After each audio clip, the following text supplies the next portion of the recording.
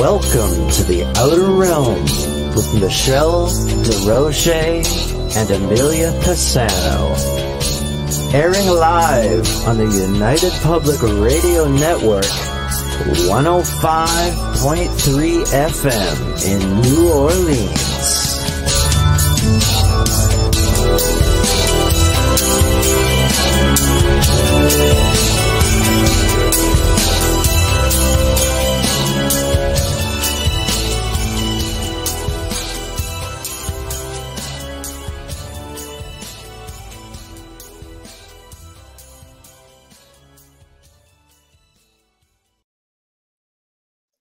Good evening, everyone. Welcome to the Thursday night segment of The Outer Realm.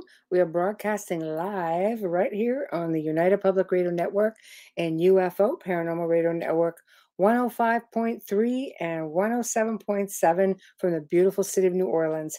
We are fully sponsored by the amazing people over at Folgers Coffee who have been a part of our Outer Realm journey since day one. So thank you, Folgers. We appreciate you so very much. Also, big thank you to Justin Snicker, Dr. Snick, the sonic surgeon, who is an award-winning composer of Halloween, horror, sci-fi, and dark wave electronic music. And he is the voice that you hear on our intro. He is the inspiration and the music basically behind the intro and outro. So we're very, very thankful to him. Also, big thank you to artist Steve McGinnis, who is responsible for the artwork that you see with our logos and so on. So big thank you to him as well. Tonight, The Outer Realm welcomes a really awesome collaboration with our dear friends, Hamilton White and Richard Stanley, who we're just waiting for everybody to chime in now as we wait. And it's going to be really informative and a lot of fun. So we're hoping that you can all chime into the chat room, which I see you are. And I'm going to remind everybody that here on the soundboard, we have 8 different chat rooms. And with these chat rooms, unfortunately, it's like a super highway with 8 lanes that are essentially coming down into one. So we're going to do our best to get to everybody, as quickly as possible. But we do have to keep in line with what is actually being spoken about. So bear with us, please. And let me see, the chat rooms tonight are in. Let's start with Facebook. Joe Montaldo, UFO Undercover, Canada's Most Haunted. Moi, Michelle DeRoche. News on the flip side, The Outer Realm, of course. UFO Paranormal Radio Network, United Public Radio Network. Then we jump over to YouTube for The Outer Realm, UFO Gods and Extraterrestrials, and UFO Paranormal Radio. So that's where you need to be able to chime in here. So with that being said, I see people chiming in. We've got Zach Mann. How's it going? Tamara, of course. How's it going? Marcus, hello. Ken Keyser, hello. April, hello. Wayne, hello. So I see Hamilton's here, so we're just going to bring him on while we wait for Richard. You ready, Hamilton? Just nod. Good. All right. Yeah, we're dancing. I love it. Hi there. How are you? Greetings, Folgers poster boys here. Yes. Wonderful. There we go. I've done my plugging already. Keep everyone happy. Oh, of course. You know it. You got the real deal cup too. I had to get the remake. Fantastic. How's life? It's good. It's good. It's busy. It's crazy, but that's the way it goes. So, how about you? Old and tired. I'll be glad when this year's over. I'm kind of done with 2022. I really am. This is not good. This is not good. I don't know. It just seems that the last, 6-8 weeks, that every day some new creature crawls from under a stone just to make my life difficult and create another problem. You know what I mean? It just seems to be one of those little periods of time where you just sort of think, what am I doing? But hey-ho, I'm sure it'll pass anyway. I don't know. The world is getting crazy here by the day. I'm resending the link to Richard, which is what I'm doing, if anybody's wondering here. So we're going to. I've just got him on my telephone. Okay, I've sent it to him again. Okay, hang on. Let's see if you. Sorry, you guys were actually together. I sent it together, so I figured. Okay. Yes. Good. Okay. I'm ready, willing, and available. I will roll the smoke and bide my time. That'll be Richard then. He's got the message. All right then.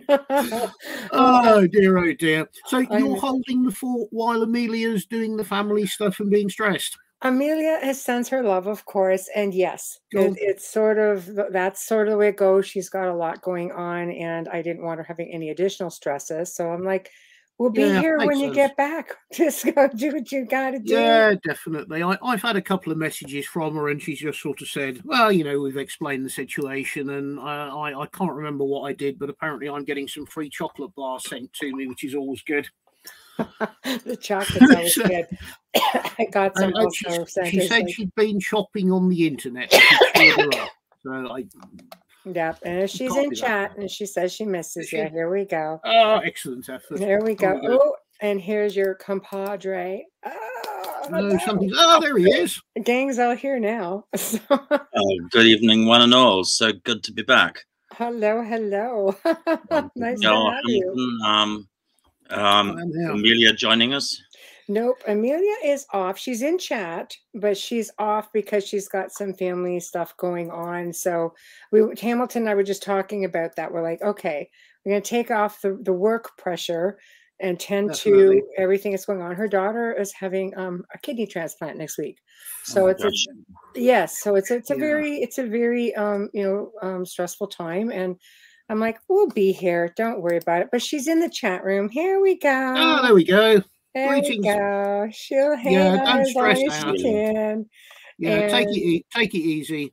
yes, Amelia, if you were here, I'd have worn my scarf. My you can scarf see did a where she grand can tour of the see you. south of France recently. That's There you true. go. I saw it. It was on you. Yes. I came in to say Happy New Year. Is too good. I I'm love just you reading the back. messages. Oh God. So So, we've got, God, what do you need to know then? what do I What need do to? we I need to want to know dazzle you with? everything. Who are you kidding? It's Everything. me and 3 Yeah. million other people. What don't we I- want to know? Okay, well, look, question, because I did see most of last night's show. Richard, the Bleeding Stones, what's the Yes. name of the cave Yeah, they Jim come is out of in actually France? Jim Oh, wouldn't was you like on to last know? night, and he's watching. He's Ah. watching. He follows Richard very closely. Ah, cool. So I was watching it, and I know I couldn't remember the name of the caves where the stones came from. Okay, so it's a bunch of caves in the Ariège. We believe they were all one cave back before the Ice Age, but at the time of the last Ice Age, a massive glacier carved out the valley of the Ariège and cleft the cave system in half. Right. So now half the tunnel entrances are in one side of the valley and half in the other, and I think they were all connected into one vast system, of which the best known part is the Lombrive, which is open for tourism, which was the largest limestone system in Europe until a few years ago, but has subsequently been dethroned by a more recent discovery in the zone, which is even larger. I think the Lombrive's about 6 or 7 miles long. Wow. Since then, they've found a system near the Col Saint-Louis, which is about 23 miles long, which is absolutely massive. Right. And specifically, Otto was obsessed with the Grotto of Fontenay. Right. And why? Fontenay, why that specifically? which he connected with an identically named cave in Wolfram von Eschenbach's 12th century troubadour romance Parsifal. Right. A lot of Otto, and also Otto's mentor, Antonin Gedal, who went on to become kind of a spiritual figurehead to the European Rosicrucians, heavily excavated those caves and also excavated Fontenay. And what were they looking for, dare I ask? Well, I think they were very, very obsessed with the Cathar story and believed that after the genocidal crusade against the South, that the heretical faith had continued to survive literally underground in the caves of the Ariège. But there's also a very, very specific myth which we can't source. We don't know who started it. And I don't know whether it's a myth or a reflection of a historic fact, but it's widely believed that after the fall of the castle of Montsegur, a party of people smuggled the remaining treasure out of the castle. There's the story about the 3 people who were lowered by ropes down the sheer side of the mountain the night after March 16th, after the burning, and who allegedly escape across the Tabor, across the Pic de Saint Barthélemy, down to the valley of the Ariège. And then, according to at least the 19th century French historian Napoleon Peyrat and Maurice Marg and a lot of people who were taken off from Peyrat's work, they were supposedly entombed alive in a cave system in the Ariège. So obviously, if you've borne the holy treasure out of the castle and then you're trapped in a cave system, the notion was that the Crusaders didn't want to follow them into the cave because it's too easy to defend. Right. The entrance is so narrow that you can't get a whole army through it, and if you're going to send one person in at a time, it's very easy to defend and to simply kill them as they come in the door. So the argument was that rather than sending troops in after them, they simply buried them alive by bringing down the side of the mountain on top of the entrance. And I think, judging by what he says in Crusade Against the Grail, Otto Rahn probably bought into the story and possibly believed that the original treasure of Montsegur and its guardians were indeed buried alive in a cavity somewhere in the Ariège, and perhaps hoped to find the full treasure, possibly the lost book of the Cathars, whatever that book was, the book of the Seven Seals, which went missing at that point in time. What do you think? Well, your thoughts on it? Do you think they're there? Do you think that all this information is hidden there? Is that one of the things that makes Montsegur so special? One of the things that's changed since Herr Rahn's day is thanks to carbon dating and the better grasp of history, we now realize that these cave systems have been continuously inhabited since Cro-Magnon times, since the dawn of man. Oh, really? Wow. The Cathar story occupies a very small bit of history. It's just a period of 100 years, and really just a period of about 30 or 40 years during the actual persecution when this could have happened. But there's literally thousands of years of human traffic through these same sites. Unless there's more archaeological investigation, it's difficult to say whose relics we're actually dealing with. It's quite possible that Otto and Gedal attributed everything they found to the Cathar story, but might well have been finding relics that were that predated the story by a long period of time. It's fascinating. So that's certainly where the bleeding stones came from. Wow. They came out of the caves, and we also retrieved quite a number of them from the bed of the river, from the bottom of the gorge of the Ariège, which I think is to do with the sheer depth of the gorge. My suspicion is that if it's meteoric debris, then it probably lay hidden in the deep strata of the earth for millions of years, and then was only came to the surface when the glacier carved out the valley. Right. So it's in the lower levels of the caves. And these stones. What makes them more special, let's say, than a typical meteorite? Well, what makes it really special for me is, to date, I have not yet been able to place them within any known human taxonomy. I would very much like somebody to classify them, to tell me what they are, because until somebody is able to actually identify these things, which means conducting a spectrograph and figuring out the chemical density of the stones, there's still a very real possibility that they could be a hitherto unknown mineral element, or something which is at this point in time, unknown to human science. So I'd like to kind of cut that Gordian knot at some point before I die and actually see if anyone can identify the darn things to start off with. Right.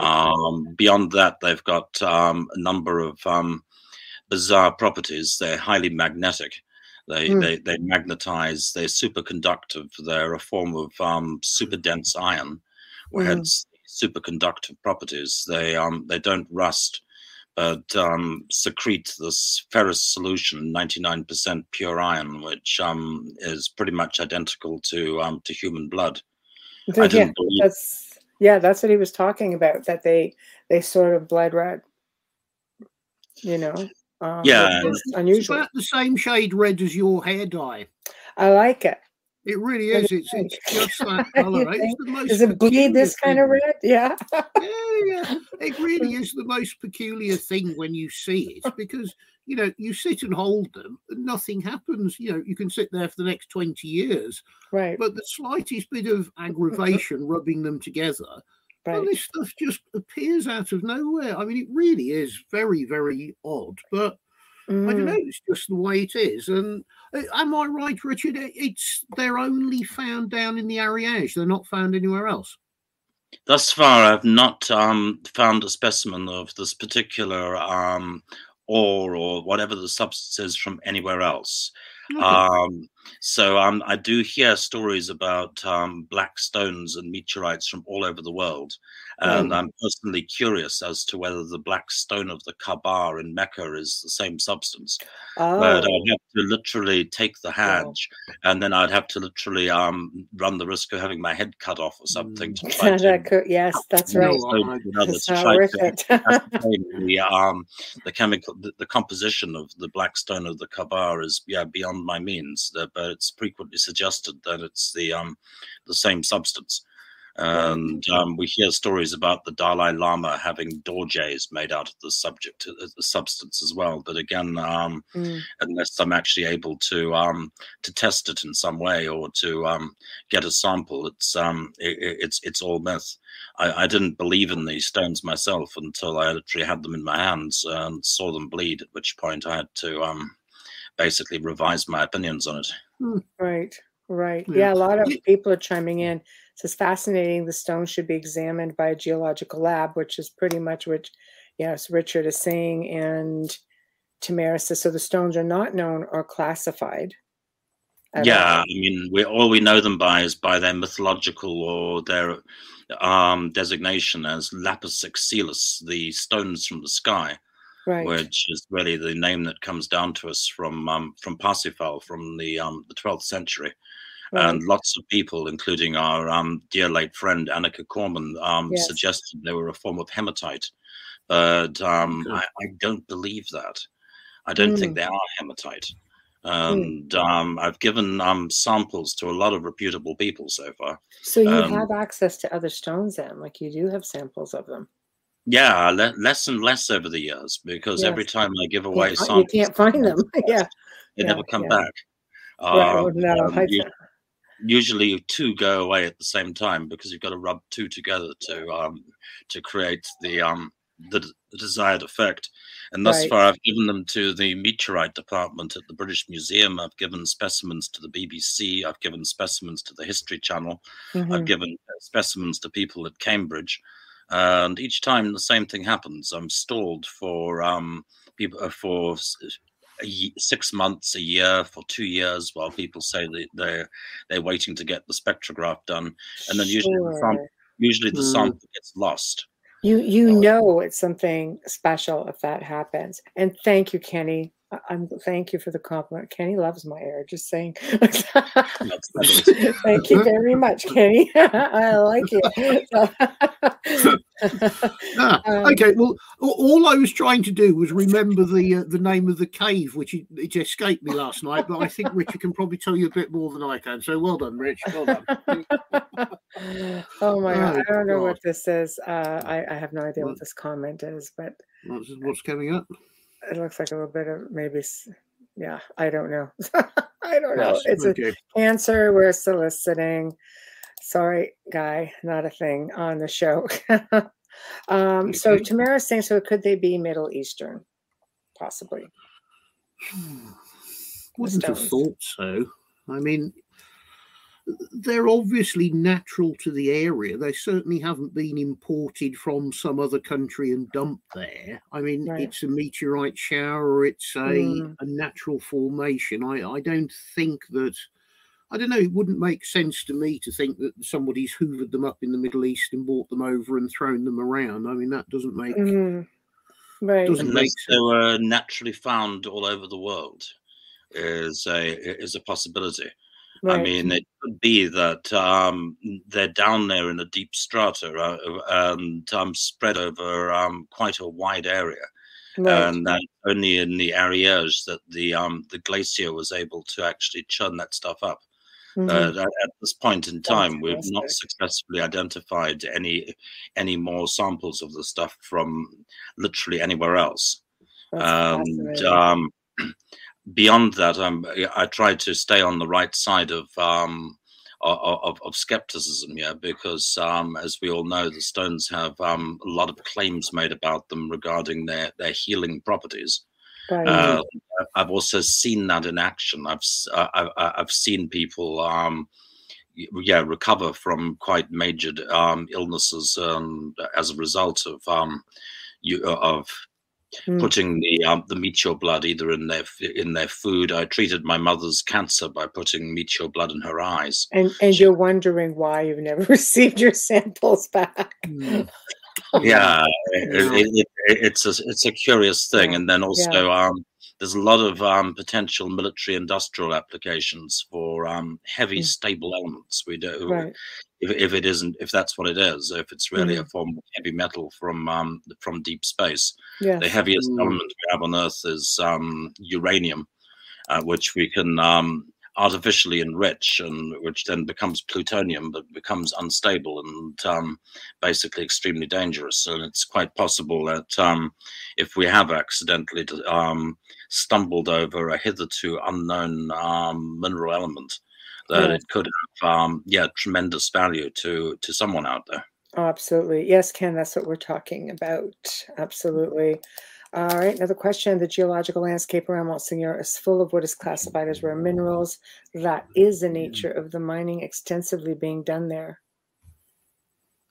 It's very irritating, isn't it, Richard? I mean, that they're nibbling away at chunks of the mountain. It's not a good topic. It really should be stopped.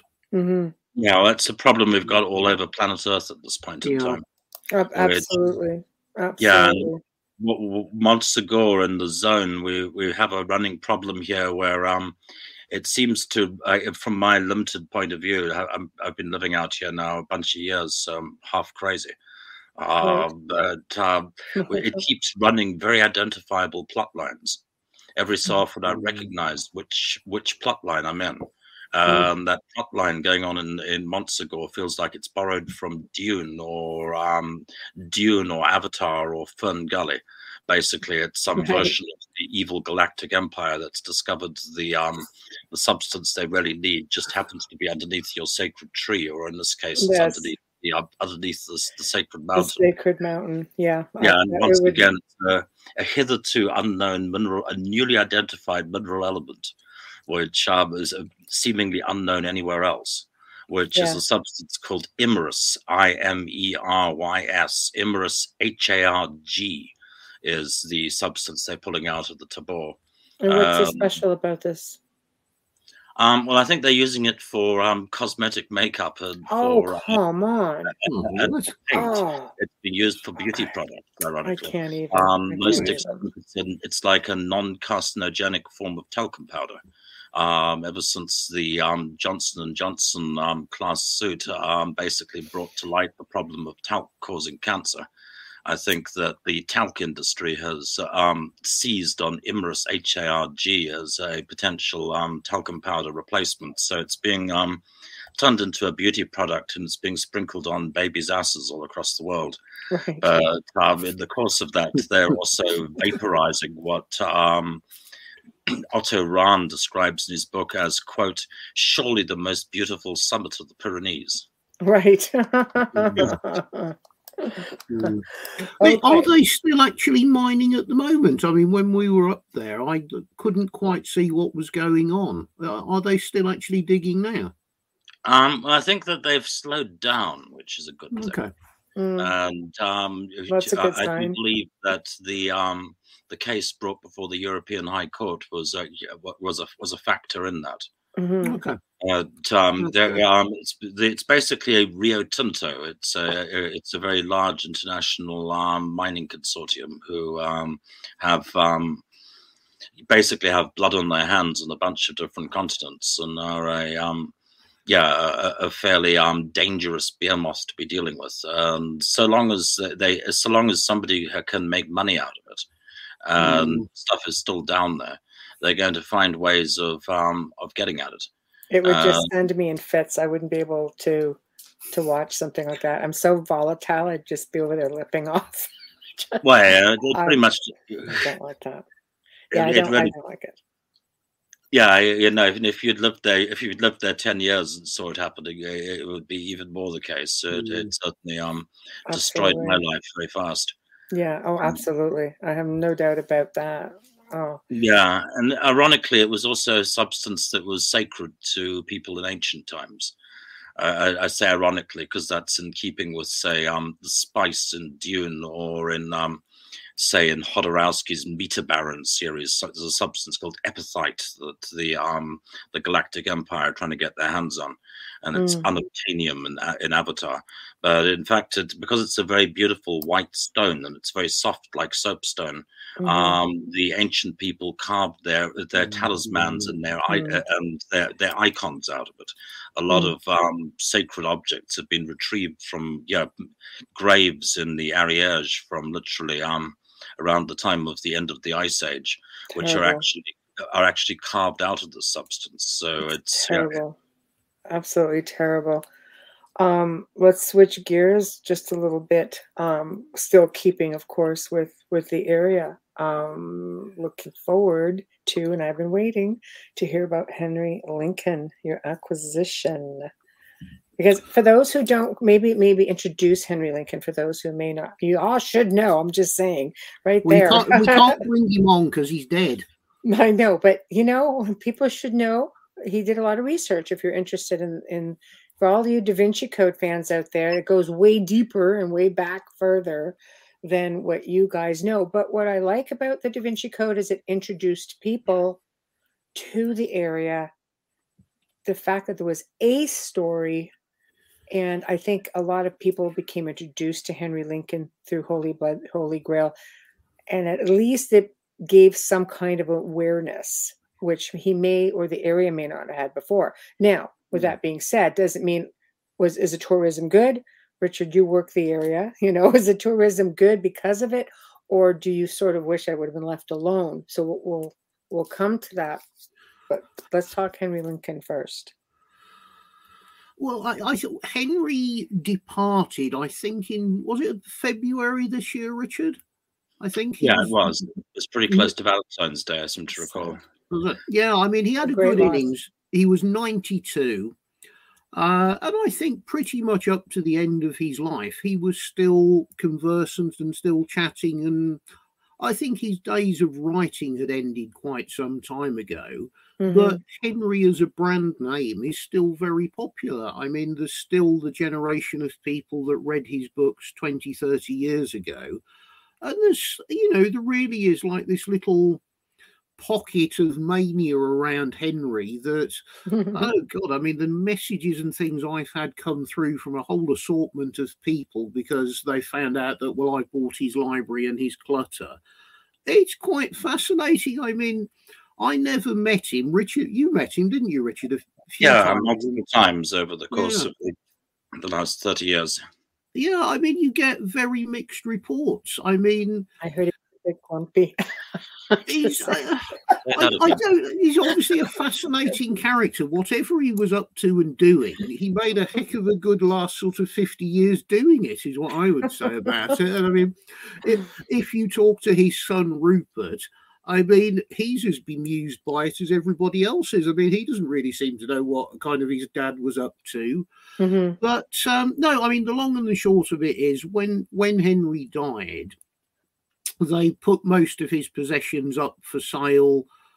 I don't know. I think it was just a closure that the family just wanted the stuff to go. I don't think they wanted it around them anymore. And quite how or why, I don't know. A mutual friend of ours, Sarah, who we see quite frequently in the area, who had known Henry for a long time. I don't really know why. I just sort of said, why don't you ask Rupert if he wants to sell the whole lot as a package, without really thinking through what I'd actually said.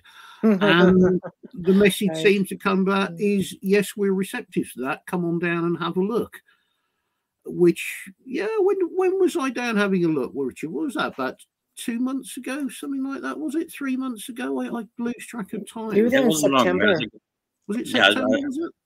Probably about 3 months. It feels like about 1,000 centuries, but yeah. So much has happened. Yeah, and I mean, I was under the impression that, there's a pile of books to buy, which kind of sounds interesting. And then it was sort of kind of said, oh, well, no, you really need everything. So I've ended up with his desk and writing tables and crates full of pictures. And I think I actually own his bed as well, although it was too big and heavy to get in the van to move. We got to deal with that at some other point. And getting the stuff back to the UK was an absolute nightmare. I mean, every mortal thing went wrong. But, we did manage it. We had a little crew.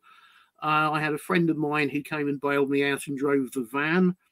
And I've spent the last week picking through about 1,000 books in my shed, trying to fathom out what I've actually got. And I mean, there's nothing that revolutionary or monumentally valuable, but it's a fabulous little library of stuff. There's some really interesting books of his own there. There's lots of things with his own annotations in, and all the books he was doing the research from in the 70s and 80s when he was doing his writing. And it just, hopefully it'll all pan out, that it'll all end up staying together somewhere down the line.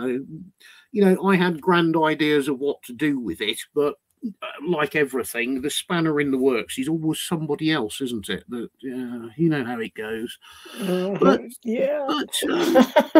I mean, the important thing is it's a really interesting library. It's going to stay together. I've got a list of the few books that have that went to other people. That some I've already got, and most of the others I can replace anyway. It'll just be nice if I can find somewhere to put it and set up a little Henry research library or a Henry room. Come and sit at his desk, read his books. If you're a researcher into these sorts of subjects, he can live on a little bit. I mean, that sounds a bit poncy, actually. Obviously, he can live on because he's dead.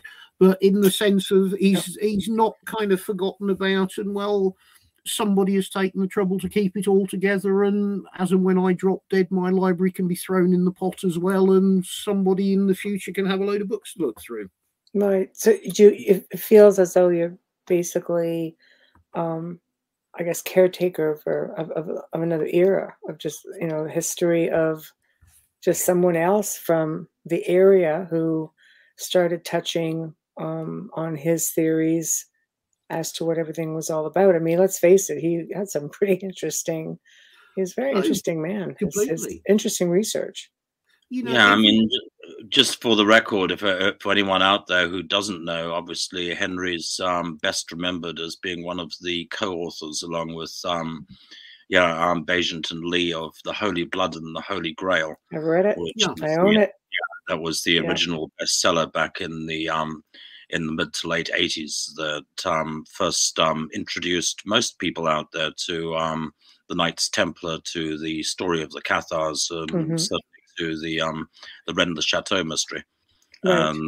Given that all three are really corking stories, great stories, so that the book can't really miss, then it goes on beyond that to tease out an elaborate conspiracy which surrounding the Merovingian bloodline.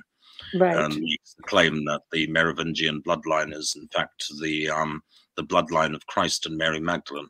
Right. At which point the book moves into more speculative territory, to some extent becomes a mouthpiece for Zion, for the Priory of Zion, this ostensible secret society of Pierre Plantard, which seems to have been either actively colluding with Henry and putting the book together, or basically using Henry to get a very particular message before the public. It's difficult to know to what extent Henry and the Priory were bound up, or whether Henry was being manipulated by them. And That's beyond that, that's one of the things I always wished Henry had cleared up, as to how much of it Henry made up himself, as opposed to how much of it was handed down to him. A good example being the coded Wren parchments. Right. Exactly where those came from and who really cracked the code is something which I guess we'll never know. Right. Henry claims they can be decoded through doing this Knights tour by basically doing a series of Knights moves across the parchment, one step forward and one diagonal. But it's pretty much impossible that he could ever have cracked that code on his own. Nor did Henry ever explain to anyone how it could be decoded. We just have to basically take his word for it. And in many cases like that, it's the only logical explanation is he either sucked it out of his thumb completely, or that information was given to him by someone else, and he spent the whole of his life basically refusing to tell anyone where it had come from, or where he'd gotten it from, thus leaving the door open. And beyond that, there's a multitude of different unsubstantiated facts and statements in the course of Holy Blood, which Henry and these co-authors never cleared up. They made a fortune out of the original book, and then the book became clearly the inspiration for Dan Brown's Da Vinci Code. In a typical Rennes-le-Chateau twist, Henry's two co-authors got involved in a high court action against Dan Brown, claiming that he'd plagiarized their works. That's pretty close. He clearly did. Yes. I'm going to get sued myself by saying that, but it's pretty obvious. So it's pretty. I read that and I felt like I was reading the same book almost, twice. I was like, wow. But plus, Dan Brown, goes as far as to anagram their names to make the name of the bad guy. Which is pretty cheeky. The first murder victim's called Sonia, which is a clear model to Rennes-le-Chateau. The Coppin story is called Bezu, etc. It's really hard to miss all that stuff. But nonetheless, thanks to being fabulously badly advised or just totally misled, they managed to lose the High Court case, which bankrupted them. And both Bagent and Lee were literally dead within about a year of the court case. It wiped them out. So, which sort of bears out the curse of Rennes-le-Chateau business. Right. I think Dan Brown's really the only person to have actually gotten away with trousering money from the mystery and living to tell the tale. Well, he sure did. Henry probably did okay out of it in period, didn't he? I mean, what else did Henry do for the last 50 years that bought the nice house and everything else? He had a good little earner out of that, I think. Yeah, he got a lot of free lunches. Yeah, he certainly did. And ducked a lot of questions by habitually looking at his feet and kind of just grumbling if he didn't want to answer. Well, I have to ask. I mean, the book was written, right? So the basis of the book, I mean, I've been to Rennes. I think it's a pretty interesting place. I find the entire zone to be very, very interesting. It's not one place specifically. I think you just know the whole area is very special. But I mean, this goes back centuries. The whole allure about Rennes. It goes back centuries.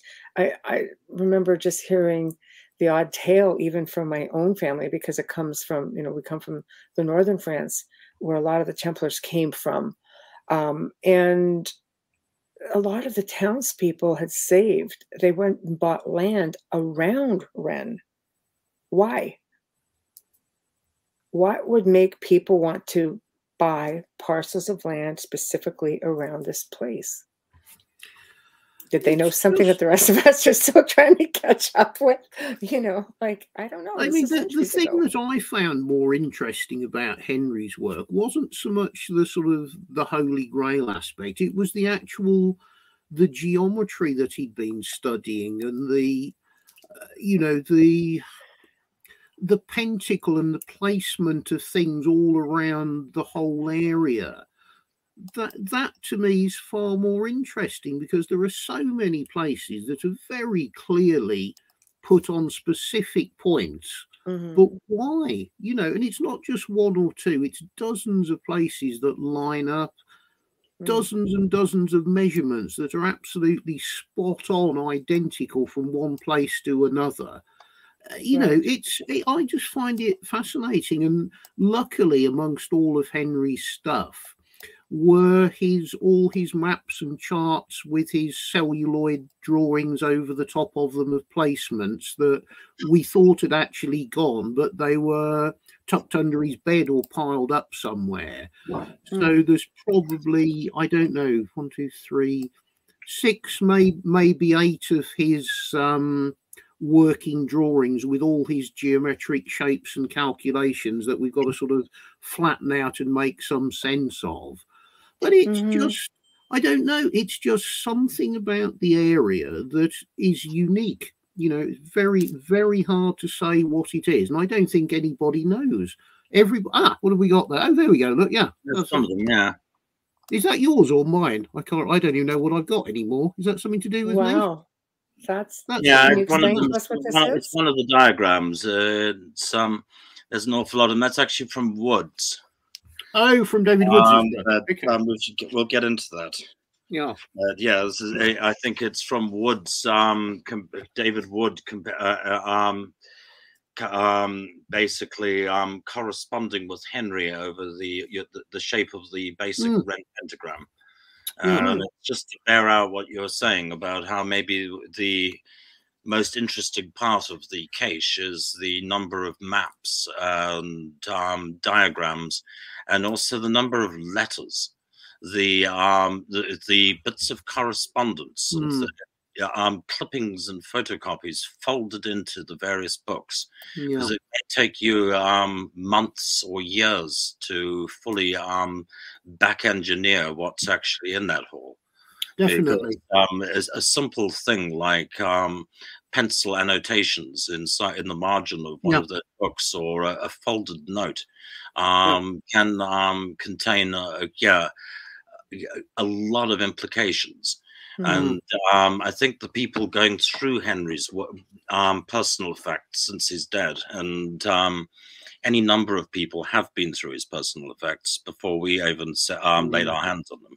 In fact, Henry made the first pick before he passed, and that Henry already picked out all the pieces that he wanted to be preserved, to which he felt were the core material that would establish his reputation. And of course made a very selective choice about what he thought should be preserved. And clearly there were whole tranches of material that Henry did not want to have preserved, and which nobody else thought were worth retrieving. And that includes the David Wood and the Genesis Geneset material, because it's not coming from Henry. People automatically thought, okay, this is not important, so we'll just leave it to lie in the bottom of the box.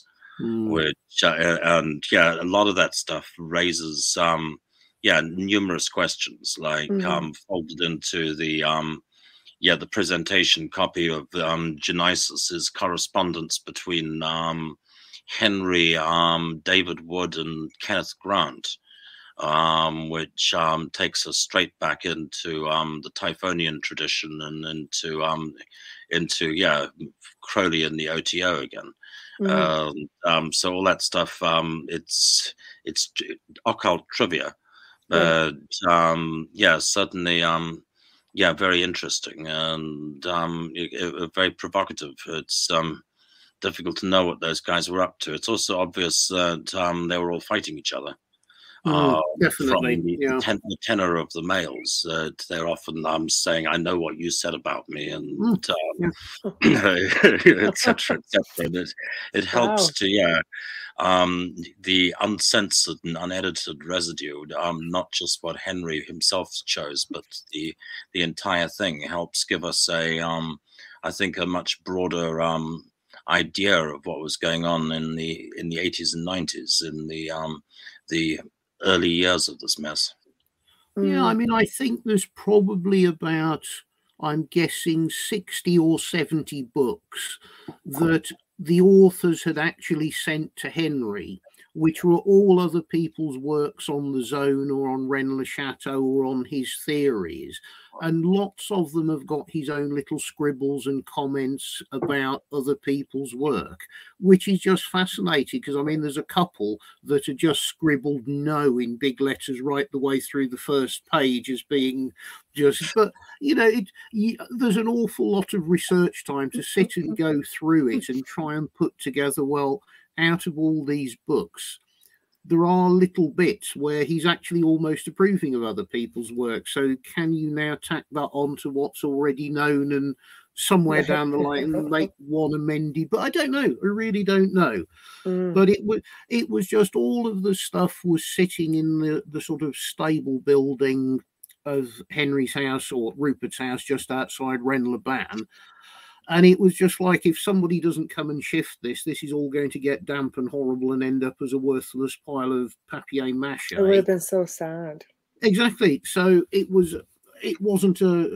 certainly wasn't an economic thing to do. And the disasters of trying to rent a van, flipping heck, it certainly isn't a commercial exercise. I'm just putting it down as a social service is what I'll describe it as.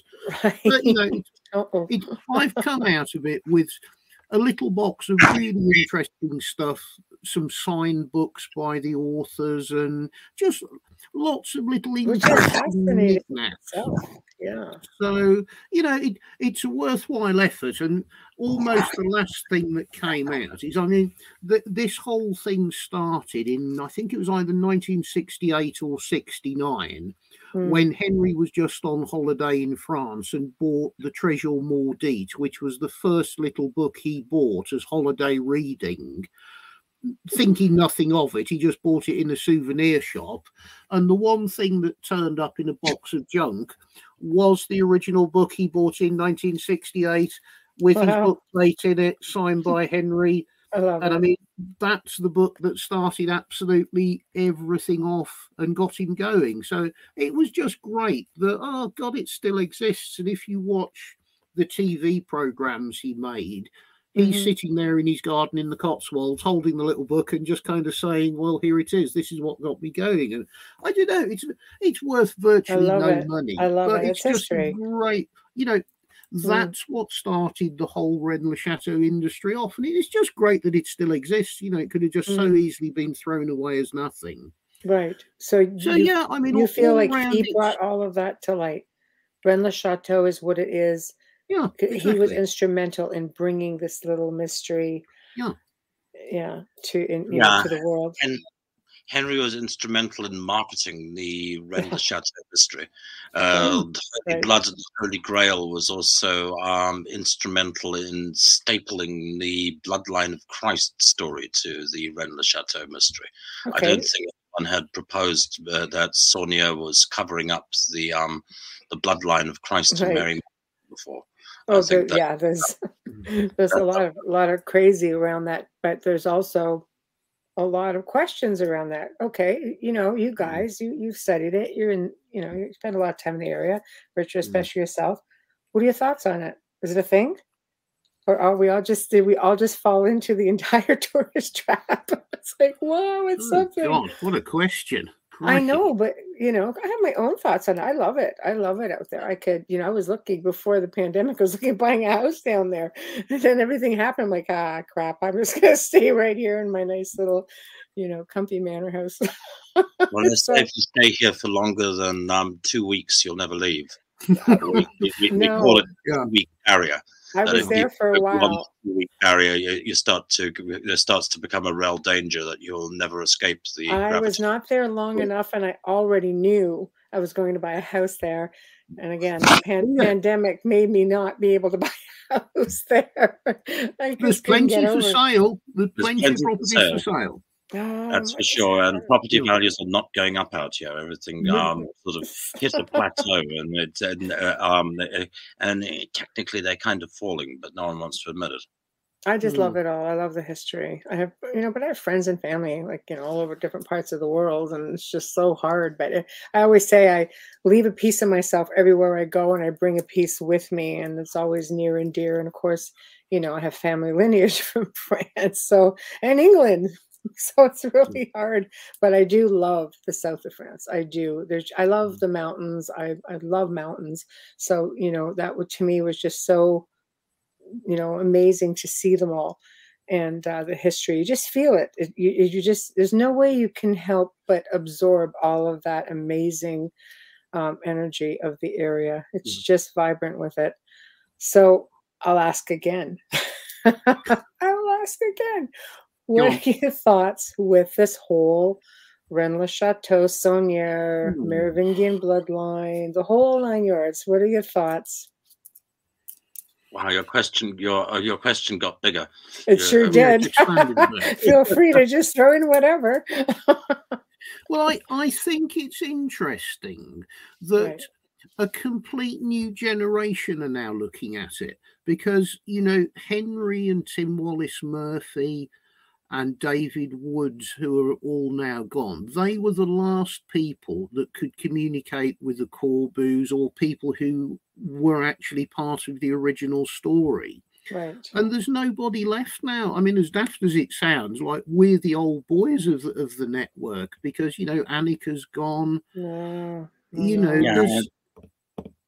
It's been a great dying over the last few years, that's for sure. And I would add into that mix Elizabeth Van Buren, Urani, sorcerer of the River of Colors, Alan Farrell, who in that work of great obsessive compulsive passion created the whole scale model of Rennes-le-Château, and in elaborate detail, and was one of the I thought the core eccentrics that really gave that place identity. But they've all checked out within the last few years. That's sad.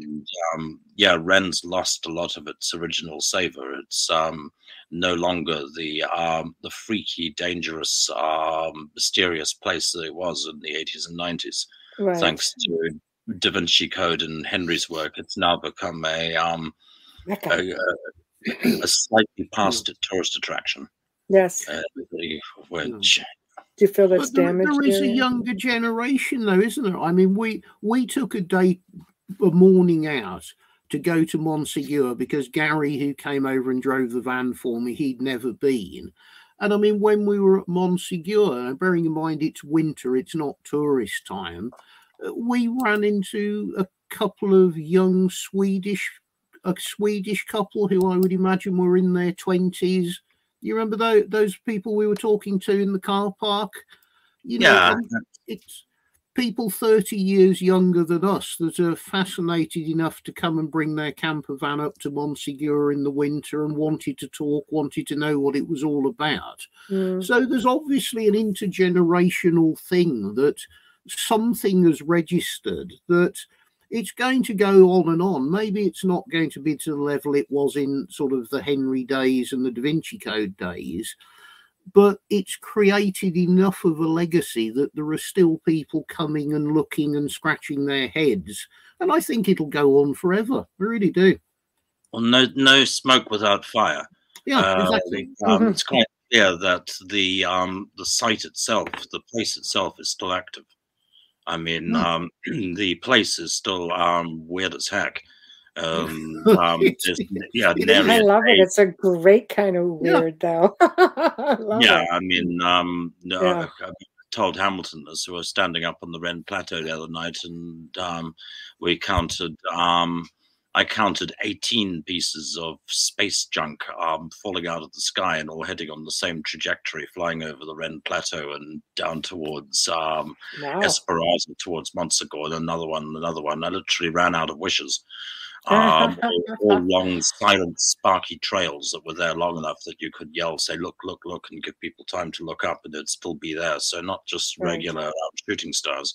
Right. This place is full of crazy traffic and earth energy, flashes of light coming up off the ground, etc. It's a very interesting area for stuff like that. Extremely. People have sent me photographs. A friend of mine who works down there as well, a few months of the year, and he sent me photographs, tons of with just, you could see crafts right over Mutsinger, right over the mountains. There's all he sent me probably 3 big old clear as day UFO, and one is a woman, and she's just, you see her, she's just taking in the energy of the mountain, and when you zoom in, you just see this big black craft right there.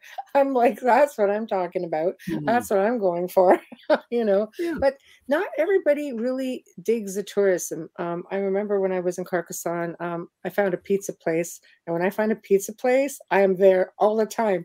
So it got to know me fairly well. And was it the one in the square by the well? Yeah, I've been there, done that. Isn't it a great place? I love it. Yeah. I love it. And an elderly man, he made the pizza there, and he comes out and he had all his, friends back there. And he says, "Where are you from?" And I said, "Canada." And he was just like, "Oh, Canada." He loved it. And, he's just holding my hands and talking to me. And he goes, "What are you doing?" And I said, "Well, I fly out. I'm going back to Scotland."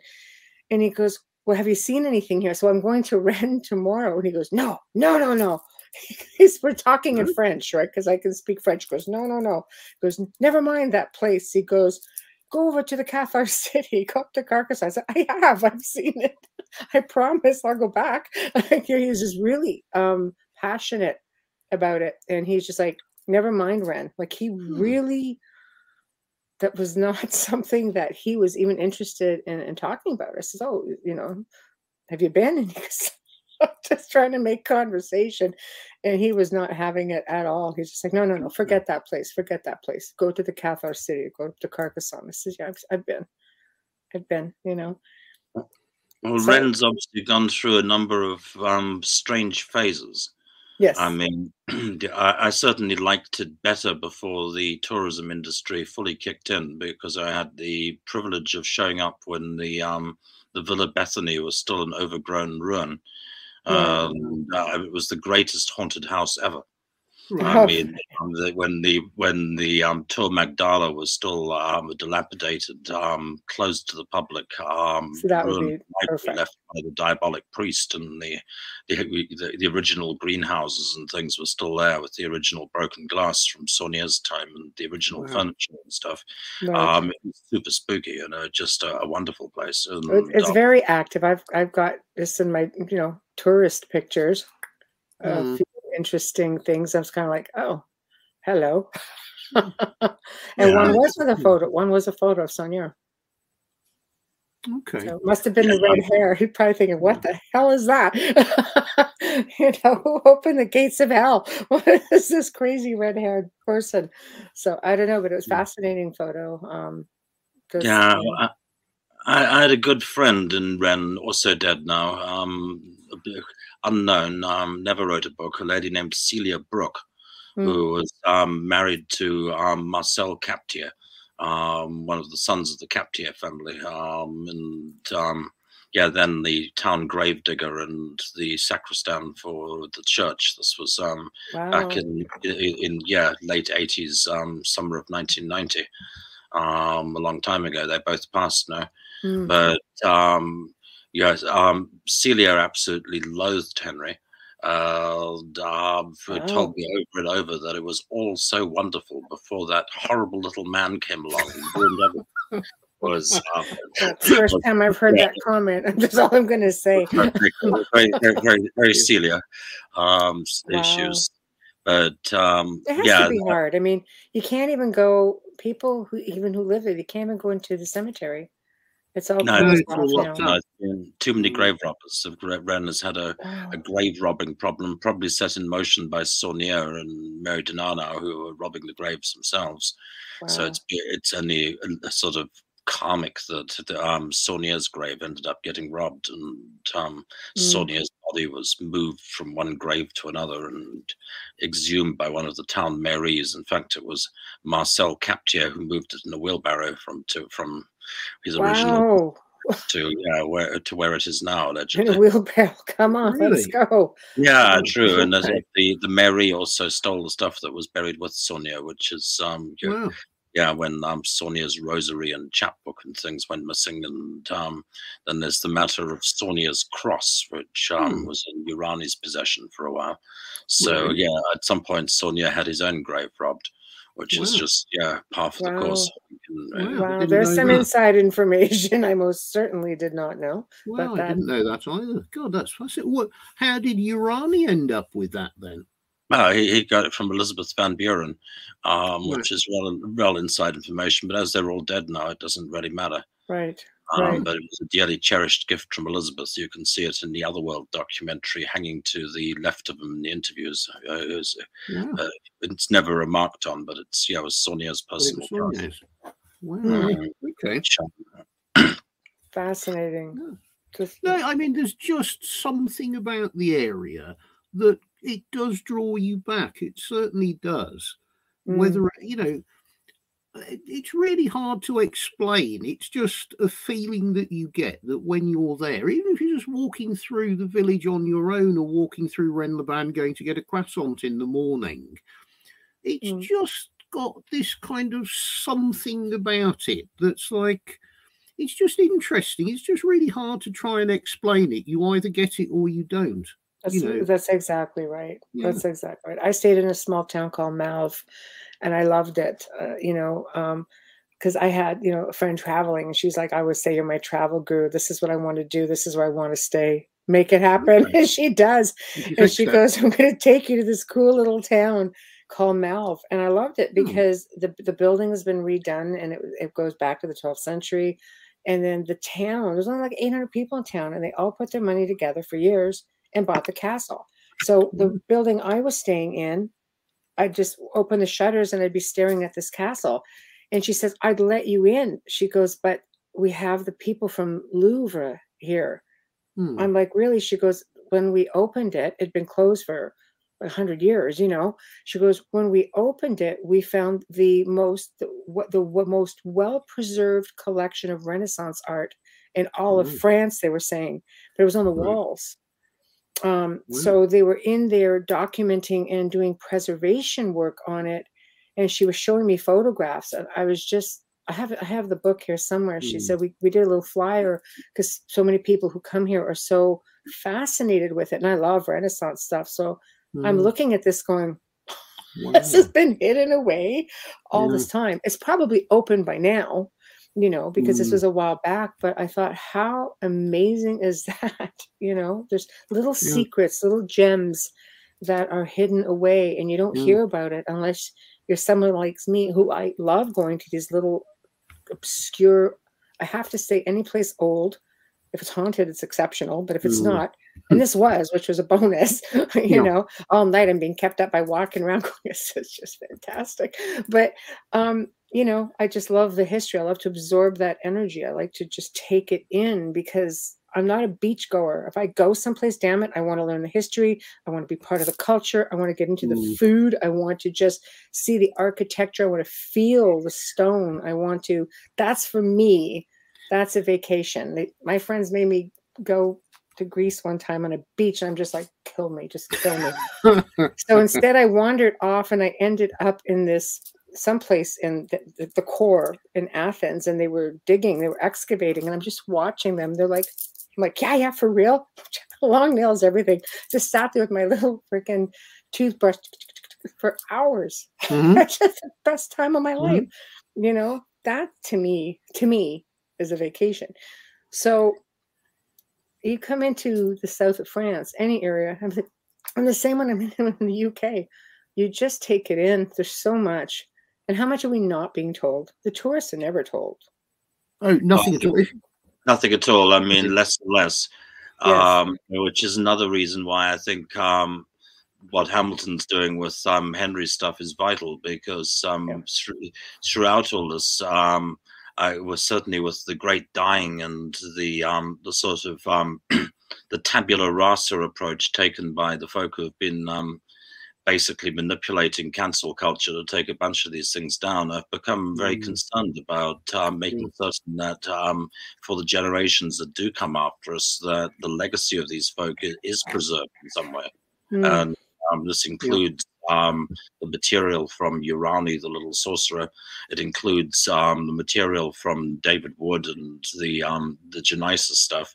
A lot of stuff that's not just from Henry, Alan Farrell's work, which really needs to be out there, which, as far as I know, has never been digitized, is completely not available on the internet in any form. Just an absolute treasure trove of material, and I would certainly like to feel that stuff will be available in some form in 100 years from now. Do you guys feel there's more research to be found within that same, like, let's use Henry stuff, for example, and these other people too, if it applies, if there's access?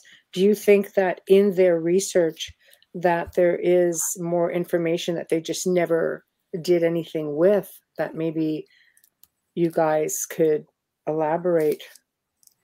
Well, I think, bear in mind when Henry and his crew were doing their research in the sort of 70s through to the mid 80s, really, they actually had to do the legwork. You had to go to an archive. You had to sit and wade through books for eternity. Doing the same thing today, we can all sit at home and fiddle around on Google and virtually everything will come up. So the lives now are much easier. I think what you might find with the likes of Henry's material and the kind of the characters Richard's talking about is that perhaps there isn't anything within the boxes of paperwork, but like Richard said, you only need a little scribbled note in the margin of a book that all of a sudden you spotted a connection that wasn't there before, that, hang on a minute, I can now sit and Google this, this and this, which couldn't have been done 30 years ago. So, I think there's every possibility that some sort of bright spark can start pulling some new things together, but particularly about the whole geometry thing of Wren and, Henry and David would have probably identified as much of the measurements as possible. But nobody's actually come up with any concept of why. Nobody has. Henry didn't. David Wood didn't. It was just, well, this is the way it is. I think the next step forward is to actually try and postulate on why. Why were people hundreds, maybe even thousands of years ago going to so much effort to align all of these strange things and build on specific points? I've not heard a single plausible explanation, nothing. There's got to be a reason. Well, it goes off the rails pretty fast in terms of what is considered to be plausible, but pretty much all of that material goes herring into pretty strongly occult material, and I think Woods and folk all arrive at the notion that it's either that it's left behind by some pre-human, ultra-dimensional, possibly creator species, like something analogous to Lovecraft's Great Old Ones, like Grand Ancien. Because some of it's so precise that you can't move mountains and things around. Some of that stuff doesn't feel human. Time and again here in the zone, you've got stuff where there's human remains and human stonework, and it bleeds into natural formations over and over again. The way that rock strata turn into stone walls and things, trying to work out what's actually built by human hands and what's not is tricky. There's structures out there which are super odd, which seem way too regular to be just regular normal geographic anomalies. Like, for instance, that door in the rock that I think I showed you last time. Very very regular. The kind of impossible to say whether it's carved or fully natural. And calcified. Yeah, taken as a whole as well. Just it's always been for me the really more fun than Dungeons and Dragons. It's been one of the best ongoing treasure hunts, I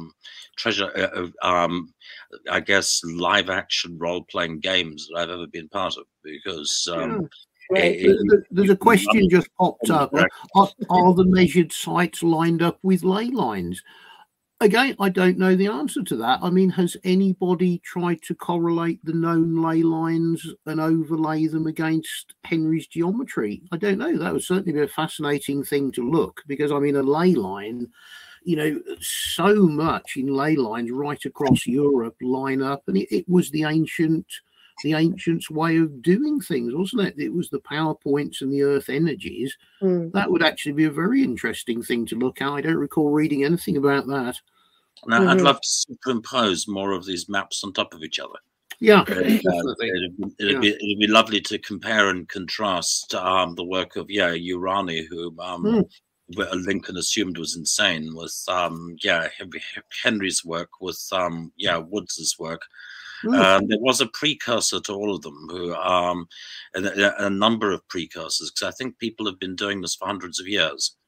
It's only just surfaced in our generation, but there certainly have been even previous paperback books, and the For Holy Blood and the Holy Grail that have broached the same subject matter. And I'm thinking of it. There's a pretty obscure French writer named G.M. Dumeru, who's never been translated into English, who was all his pentagrams are Montsegur-centric. Urani swore by Dumeru and had a heavily annotated copy of his work, which he was always brandishing, and hated Woods. And Urani's enemy was Bemi, who swears by Woods's work and excoriates the rest of the stuff. I think they've been so busy each other that I doubt anyone's bothered to compare notes and actually superimpose the different grids on top of each other, and see what that'd be interesting.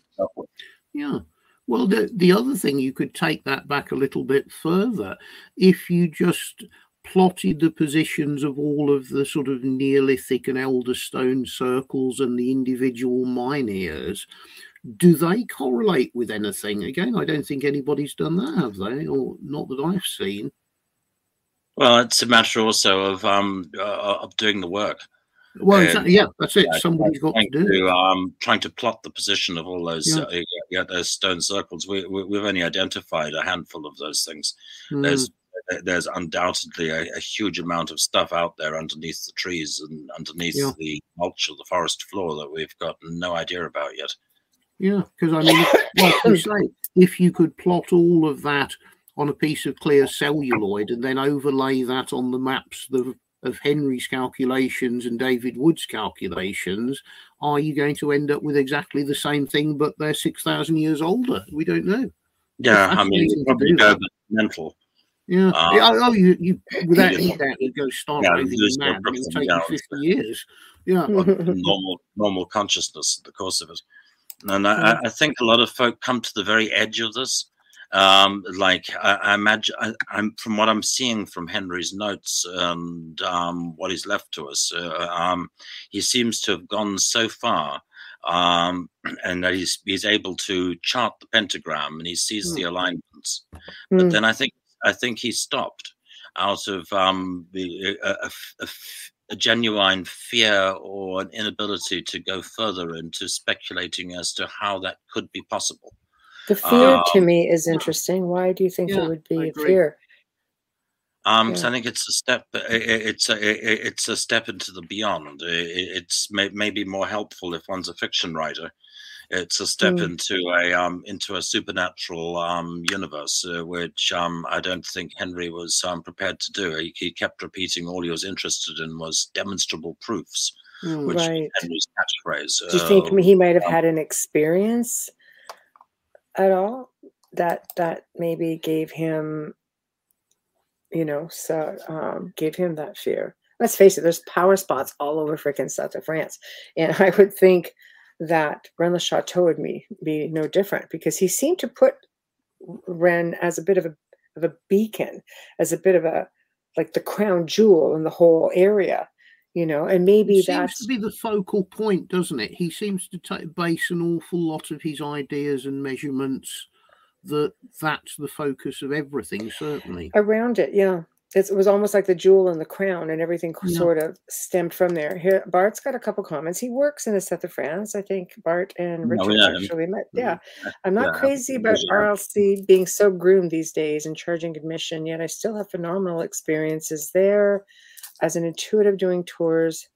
The one thing I observed was the sites in general are designated to serve the people. There's an element of exchange between sites and people. Yeah.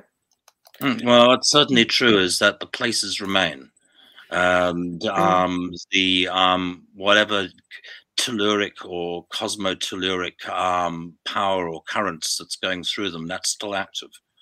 The Ren Plateau is still extremely active on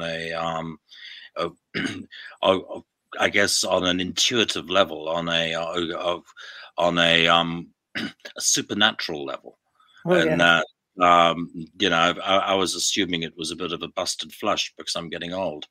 Nonetheless, in the course of this crazy conflict over the last couple of years, I found myself marooned here in the zone, and folk have reappraised me of my errors. It's like, no, come and take a look. And being up on the Ren Plateau at say Elizabeth Van Buren's point where she was trying to talk to the space brethren back in the 80s, in the middle of a full-on crazy electrical storm, like the Cassiopeans.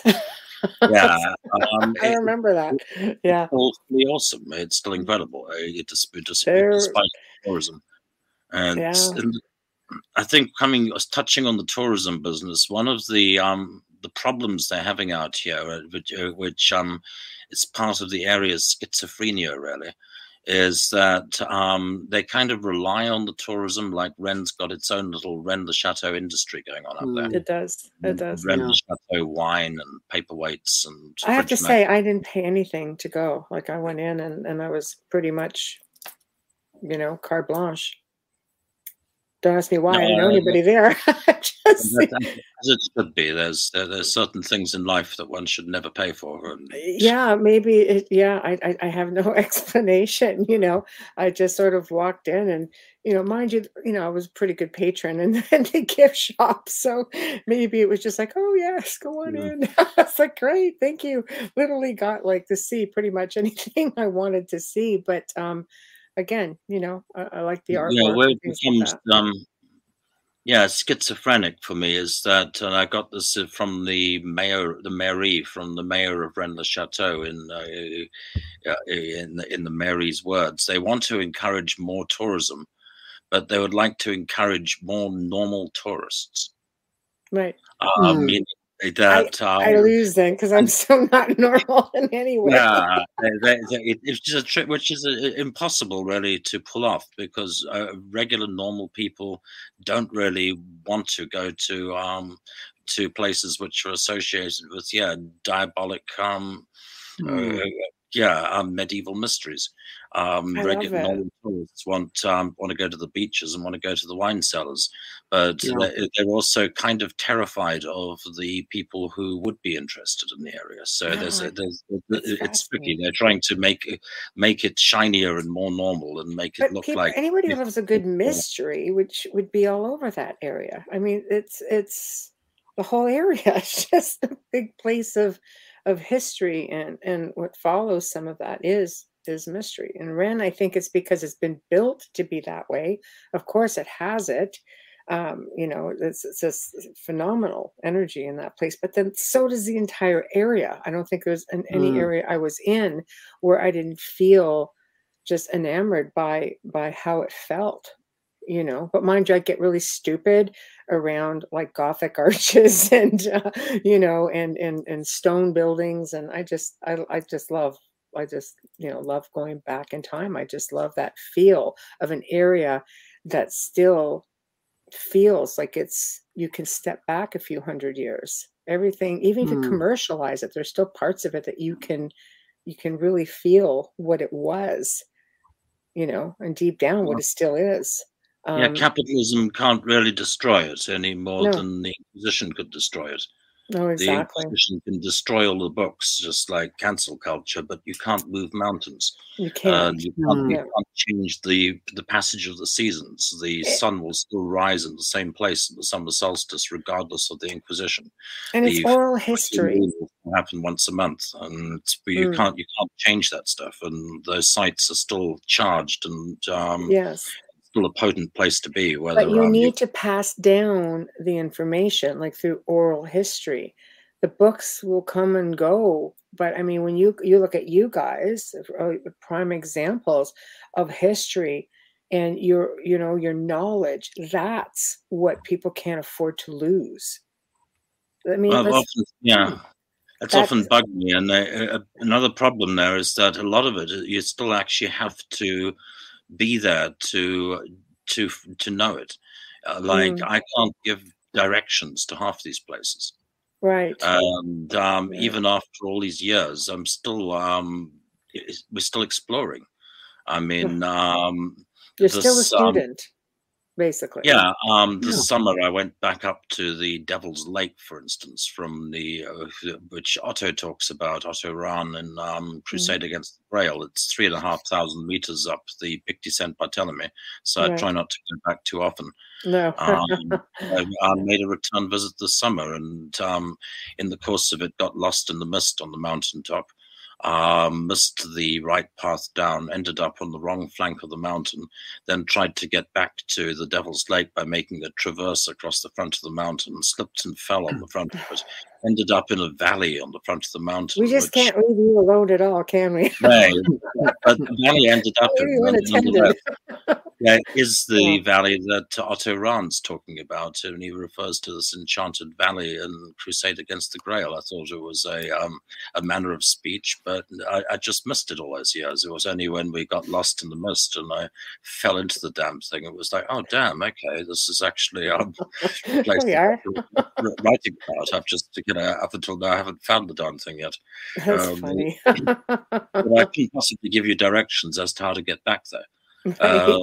There's a lot of the caves are like that too. How do you explain to someone where the entrance is to some of these caves? You go up this path as far as that gnarled tree, and then take a left at the rock, and then take another right at the tree, and that stuff we only know because somebody showed us.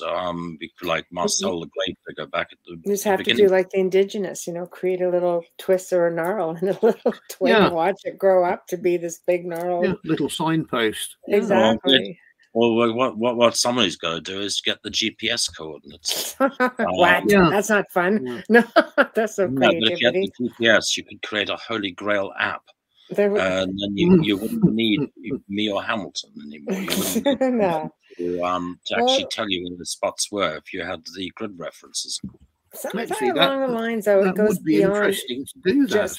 It goes beyond just direction, though. I would want to. I would be more interested in just show me, tell me. I can retain anything. that is said to me. So especially if it's something I'm interested in, which is history, I retain everything. Sissy says one has to be circumspect. There's a dark side to this, not something to fool around with if not informed. I agree. I agree with that. Definitely. 100%. We're bouncing around between comments, just trying to keep up. Thanks to Cece as well for buying Henry lunch. Yep. Steve says, you go back, if back in ancient times, I don't think they had any way of knowing there were actually ley lines underground without being given some type of knowledge and guidance, knowing exactly where to put all of these different structures and stones. Well, I mean, I think they followed the stars more than they would have. I mean, I don't know. There are power spots all over the world. The ancients knew. They would have known where these places were. I mean, they built temples there. They built monuments there. There's got to be something to it there. Call me crazy. Presumably they had some form of feng shui, which is the same thing by another name. That's right. That could do it.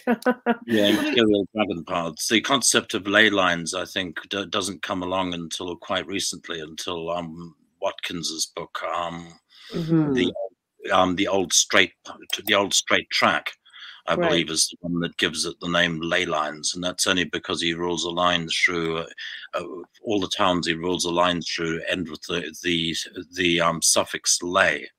Right. Osterley, etc. And there's nobody lays that they became ley lines, and I don't think it was until somewhere in the 60s or the 70s, with the appearance of the view over Atlantis, that the ley lines were then assumed to be currents of cosmotelluric energy rather than the navigational alignments. But certainly there was stuff before that. I mean, that's why, Feng Shui and things seem to be driving at the same ideas, but through a different language. Yeah, it does. Yeah, that's true. Yes. Yeah, I mean, I've done it. There's an interesting place not a million miles from my house, right, that I was taken up there by somebody, and we did exactly that. We got the dowsing rods out, and without being told, it was like, oh God, this is odd. And I mean, we could plot exactly where they crossed over, and it's absolutely north to south alignment. It's, you don't know what it is or why it is, but there is some form of energy line or earth energy or something. And I mean, everybody who's been up there has found the same thing, and the people who are really into it, you can plot these lines that flow almost straight through England in some cases, I mean, north to south, and I'm sure they're the same in France if somebody actually went and plotted them. Yes. Without any question. Yeah. Oh, I don't doubt it. Let's switch gears a little bit. Okay. I'm going to go back to one of Sissy's questions. I think we ought to say something complimentary about the wonderful Folgers coffee people, because you've forgotten, haven't you? I haven't. I was letting you speak, actually. I'm a good host. I know. Okay, we're going to just do our I don't do it as well as Amelia. I'm not used to having to do it midway, but if you guys are just tuning in, you are tuning into The Outer Realm. We are broadcasting live on the United Public Radio Network, 105.3 and 107.7 FM in the beautiful city of New Orleans, fully sponsored by the amazing people over at Folgers. Come on, Hamilton. Get that up there. Sorry. The wonderful friends of ours at Folgers Coffee. Yeah, marvelous. That's right. Wonderful people. Yeah, that's right. So then we've got Folgers, who have been, again, instrumental in us being here 2 nights a week. Thank you very much. And big thank you to Justin Snicker, the sonic surgeon, Dr. Snick, who is responsible for the intro and the outro. Big thank you to Steve McGinnis, who is the artist behind all of our logos, and his creativity. When I say, this is what I want, this is what I get. So perfect. Right. Check him out. Yeah. So tonight, of course, we are all here to listen to our friends and regular guests. Pretty much now, they're almost like co-hosts here so much. With Hamilton White and Richard Stanley, who we love, and the chat room is lighting up, and we've got all kinds of people who are tuning in, and I have no doubt that there are millions of people tuning in, actually. So. Yeah, I'll bring them on, because this coffee's great, and fabulous. I love it.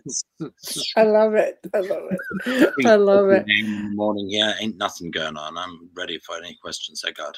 I know. Yeah, because people, we need to remember that it's very late for Hamilton and for Richard right now on the other side of the world, because there's actually, an hour? Is it 2 hours between France and England? I think it's an hour, right? It's an hour, isn't it? I think France and England. I don't know, what time is it? It's about 3:30 in England. What time is it over with you? Hang on. It's 4:30 here in the There we go. Okay. So don't tell me these guys aren't champions. They're here. They're doing this live. Okay, Cece had a question we're going to go back to. She wanted to know. There we go. I'm going to put it right up for you guys. There we go. Is the Otteron book still on hold? Talk about that, Richard. Richard? Yeah, I'm going to talk about that. Okay, so I've been struggling mightily to get this book to the public. And here we're talking about the Last Crusade, the quest for SS Auguststurmführer Otto Wilhelm Rahn, which is the full encapsulation of the 30 years that I've been on the case, including a lot of the best stuff dug up out of the 10 years that I was at Montsegur. There's a fair amount of stuff in there. It's densely researched. It's kind of a bumper book for future mystery hunters, because I tried to put as many primary sources and maps and genealogies and stuff in there for the folk who come after me to be able to work with. But we do need to find a way of reproducing it and getting it to the public, because otherwise, like Henry or Urani's stuff, if it dies with me, it's no damn use. Exactly. So, we do need to get it out there.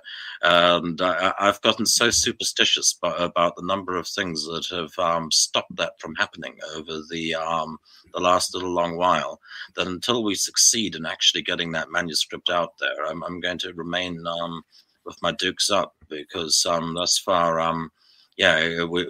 we haven't been able to get the blessed thing published, which is the current reason being the paper shortage, thanks to the war in the Ukraine, and the skyrocketing cost of everything, which is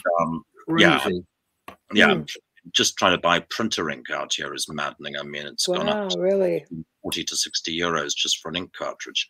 The cost of the paper Same here. Very expensive. Yeah, to try and actually print the damn book and keep it within a range where anyone can afford it, or and still have any chance of actually recouping and balancing the books has been so far the struggle. It's we don't want to be in a position where we have to actively pay folk in order to get the book out there, because we can't subsidize it.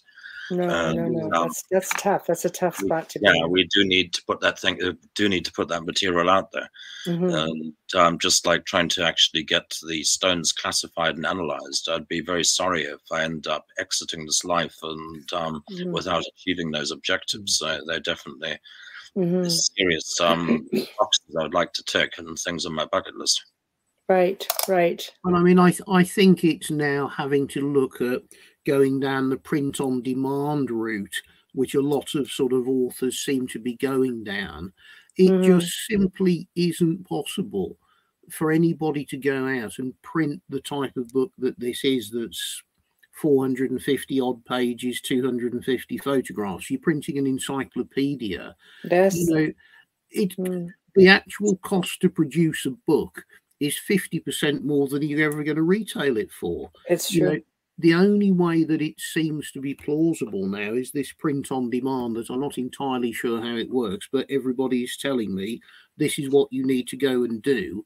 And I think if something doesn't happen within the next sort of month, 2 months, I don't think there's any other way around it. We've really got to look at that.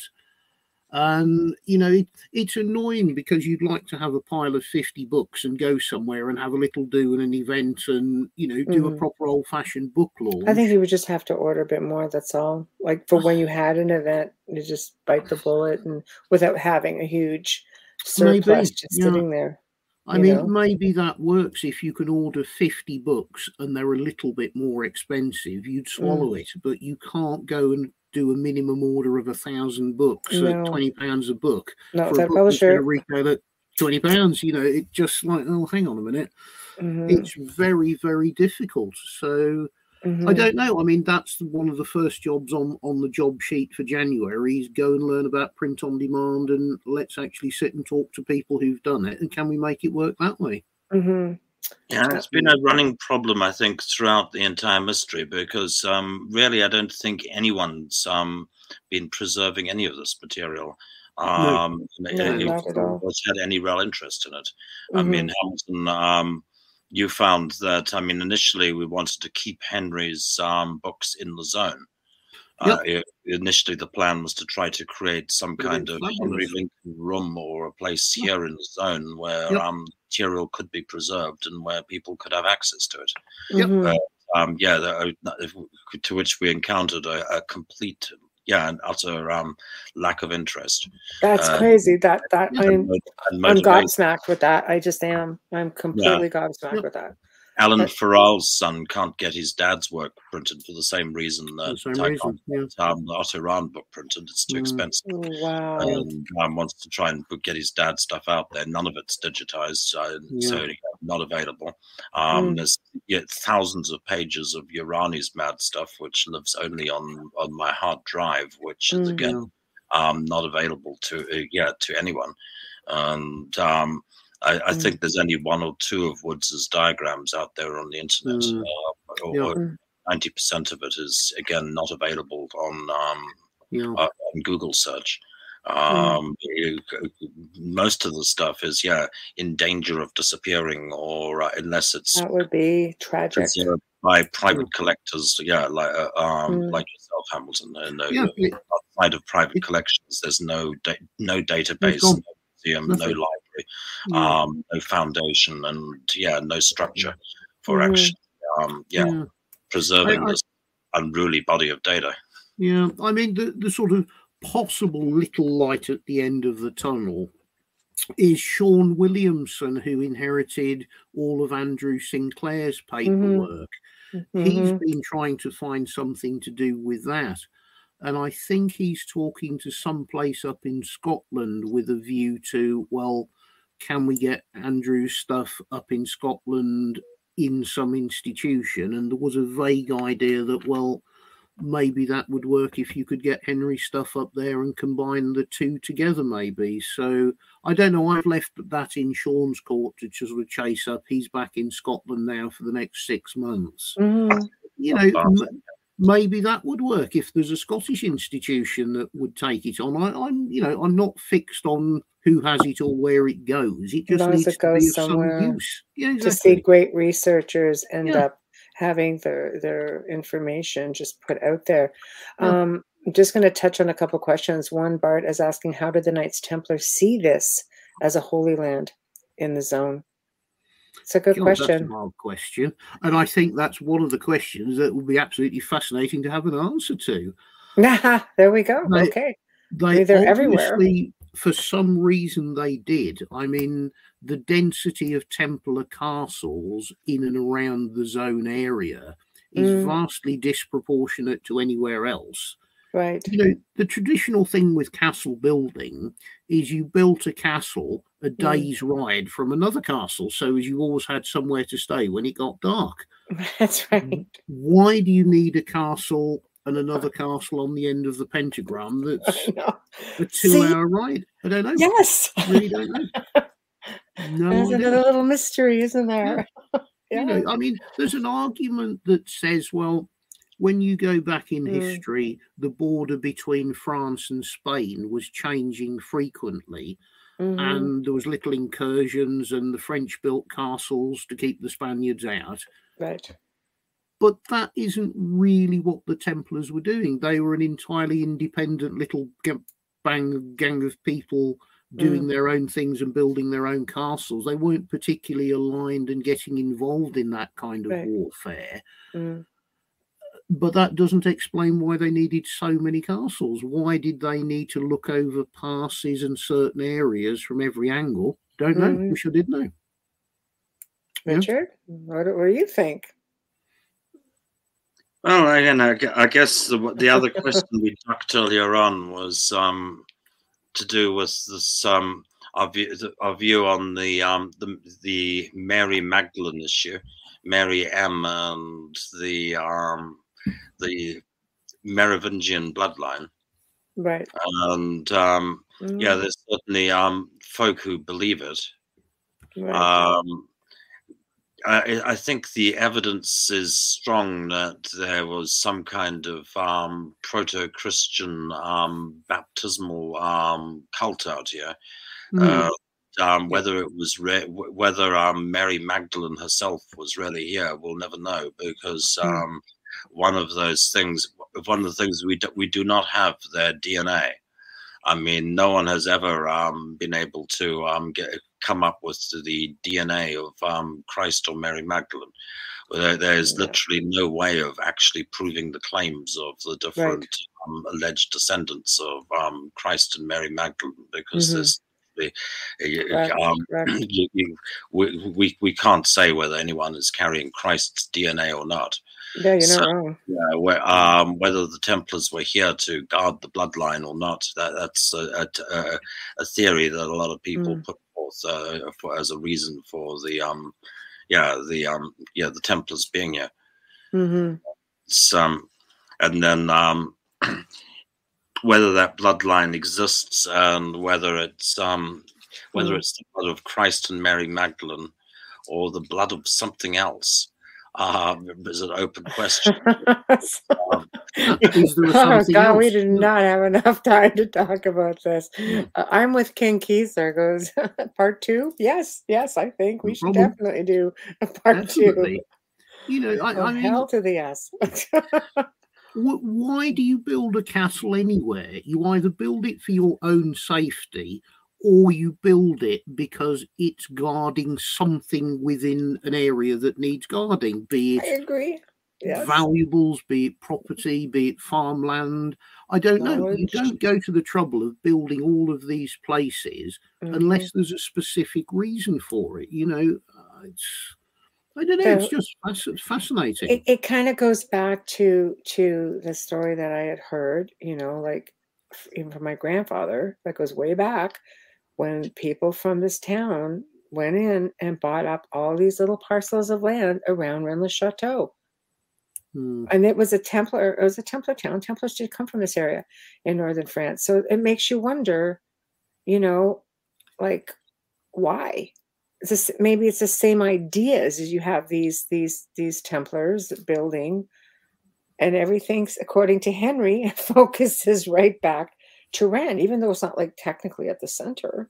You know, like I find the other mountains are a lot more powerful with energy. Well, there's always been, certainly in the earlier days when I was here, there was a constant bickering going on between different parties as to which place was the true power point and where the true treasure was, and it kind of, there's constant bickering between Rennes-le-Château and Bucharest, between Bucharest and Montsegur. Cardoux is a heck of a thing, and Bézieux is where the all powerful places. Which I think why we ended up utilizing the term the zone to cover the whole area, because keep everybody happy. The Rennes-le-Château mystery, or the Bucharest phenomena.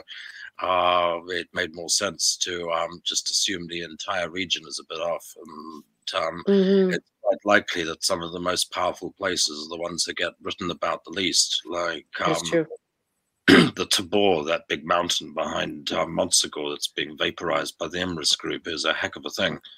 And,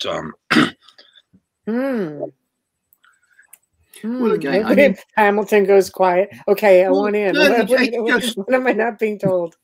No, it is that. It is what Richard says. Sometimes it's the places you've never even heard of. I mean, down in the summer, we went up to a little tiny church called Saint-Salvaire, which is 3 or 4 miles up a road from Alet-le-Bain. I'd never even heard of it.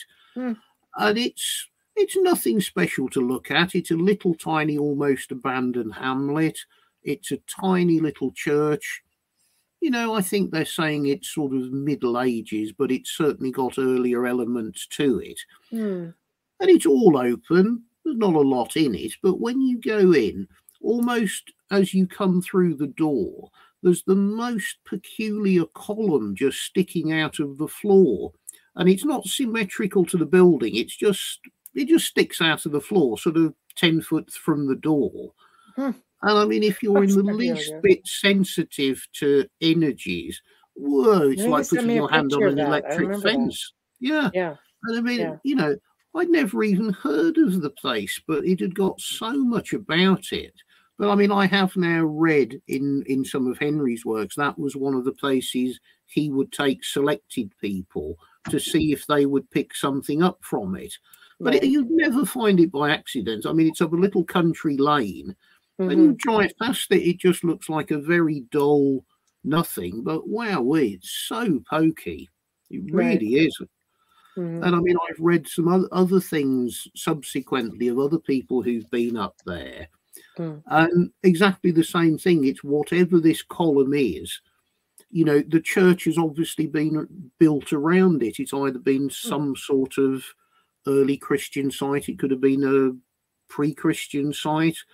Nobody knows again. They think the floor is possibly Roman, but you know, if you were building a church, common sense tells you it would all be symmetrical. And if you're building it around this powerful thing, it would be in the primary place at the altar or right in the middle. And it's not. It's just this kind of complete random. It's really peculiar. It's fantastic. You know, it really is wonderful. I can see you've got the bug. Yeah, totally. It's just craziness. Totally. I think we need a Folgers sponsored outside broadcast for next year, a live broadcast from some interesting places around Europe. Well, maybe you guys need to just, you know, get your own show on the network. I know somebody who can probably make that happen. And maybe we could see about Folgers sponsoring you. Because here's the cool thing is that we're opening up a bunch of daytime slots, which would be more evening time for you guys. So you would hit prime time out your neck of the woods. Wow. Oh, yeah, but this 3 a.m. is actually a great time for me to be doing. Hamilton's like, nuh-uh. The zone is silent. There's no traffic out there. Everyone's, you know, ain't nothing going on. There's no one can possibly attack my perimeter fence. I'm completely safe to concentrate on it. Everyone out there's either asleep or dead. But that means you would have to be doing a show like on my time spot, and I don't really think I'm ready to give it up yet. No, I don't think you should. You're right. Yeah, I kind of like it, you know. Like Amelia and I've kind of grown attached to our time spaces. But I don't think we'd be any good at doing this without you. Yeah, I agree. God knows what mess we get into left on our own devices or getting somebody else in. Oh gosh, leave you two alone at your own devices. Can we say shenanigans? Regular shenanigans. You can try. No, we don't pick them. They sure pick us. That's true. Oh God, they don't off. They really do. But, you know, like a lot of things are slowly getting ironed out. I think next year should be a little bit more peaceful. Put it that way. Right. Well, no, one way or the other, they will be a little bit more peaceful because they are going to be sorted out. Okay, let's talk about that because we've got about 10 minutes to finish up our 2 hours. So what do you want to put out there, you guys? You go. What do we want to put out? Rich, I don't know. What do we want to put out there? What do you think? I want to put out there. Wow, there's just so much. But I mean, I guess we just have to ration it. I mean, you're back on February 23rd. Okay, everybody, mark your calendars because I know people are saying, "When's part 2?" Yeah, if I can just reduce this to a nutshell, one thing that really burns me up is that we've seen an awful lot of shows out there. And here I'm thinking Oak Island and Ancient who are basically giving us show after show based on little more than a bent nail or pure supposition. And in the meantime, we've got our asses parked on reams of research, and not only that, actual artifacts. Hamilton's sitting on some things which I can't talk about, but which I can't believe we cannot put before the public. It's the same. We've already had the example of the meteoric, the black stones, meteoric grail. We cannot get that analyzed. We can't. So far, I've not found anyone who's prepared to classify them, or they exist. And I would like someone to prove they exist and to either tell them what they are or to give them a scientific name and place them within a known taxonomy because they physically categorize them in one form or another. There are decision. Actual artifacts in certainly in Hamilton's possession and a few bits and pieces here, which I think provide proof for some extremely wild material, like some of the stuff you're sitting on, Hamilton. Is, I mean, there is an agenda, for what's acceptable to be put on normal, regular broadcasting. The agenda is set, and they will mould you around it, and it just doesn't actually work unless you want to sell out. I mean, I think the answer is perhaps trying to get some form of online, what do you call it? Is it Patreon or even if it's a YouTube channel, and resurrect the whole lost relic-y things, but actually do it where me and Carl and Richard and anybody else who's involved with it, where you can actually stand there and present facts as opposed to being. This network is going to Roku. Yeah. Okay. Yeah. I mean, starting in January. Surprise. Okay. I mean, the general broadcasting media just won't take on provable facts. They would rather have sensationalized nonsense than actually let you stand there and go, right, I've got this. It doesn't actually fit the agenda at the moment, but here it is. It's on the table. We can actually put it on the table and show it to you. So it does exist. It's just not what the regular broadcast media seems to want. You almost have to go independent. Like I said, the network is going to Roku. That'll take us to Apple TV. That'll take us to Amazon. That will take us to Samsung TV. We're just expanding like crazy because there's no censorship, because we can put what we want on it. Yeah. And that's what I think you need to do. I think you're right. If I can pick that up, I think it's beyond or just the what the template that the broadcasters, Netflix and the History Channel try and force onto the material, because some of the stuff is truly challenging. I mean, if that's a hitherto unidentified mineral element, or if you have actual proof of ancient Jewish usage of Temple Mount, or the site of the Temple of Solomon, or artifacts from the bottom of the ocean that are technological anomalies that it's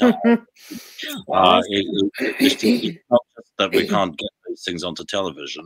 Some of these things, they are real, and we can prove they are real. And if anyone is prepared to actually do the analysis and to do the science, I think could be potentially interesting.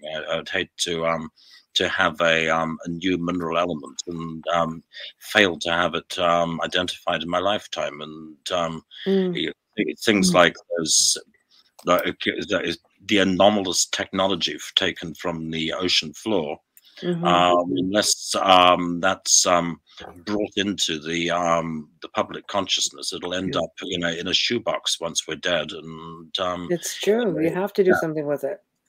Stuff needs to be placed before the public while we're still breathing. Yeah, I agree with you. We tried, me and Carl, with the relic-y thing. We've got some fabulous wartime stories. I mean, some of the topics that we've tried to cover. Nothing, you just get total blank. And I mean, stuff's cropping up all the time. I mean, I'm not actively seeking anything at the moment. I just don't need it. I've got so much around me. But when you're known as to, we know who you are. I mean, I had a guy turn up here on Christmas Eve, who's a mate of mine I don't see very often. Oh, we've heard you're back in town. We thought we'd pay you a visit. Out comes a polythene bag. Oh, got something. We don't know what to do. Can you deal with this for us? Which is, hang on, give me a sec. I love show and tell. And I love it. Henry was all about demonstrable proofs. Oh, all right. Direct from the family of a survivor of one of the concentration camps. It's been hidden in the loft since 1945. Fantastic story. I've got 4 sets of these uniforms. Everyone's got a fantastic story you could tell about it. We just can't get anywhere. Can't get anywhere at all. So, another fantastic piece that's unbelievably important.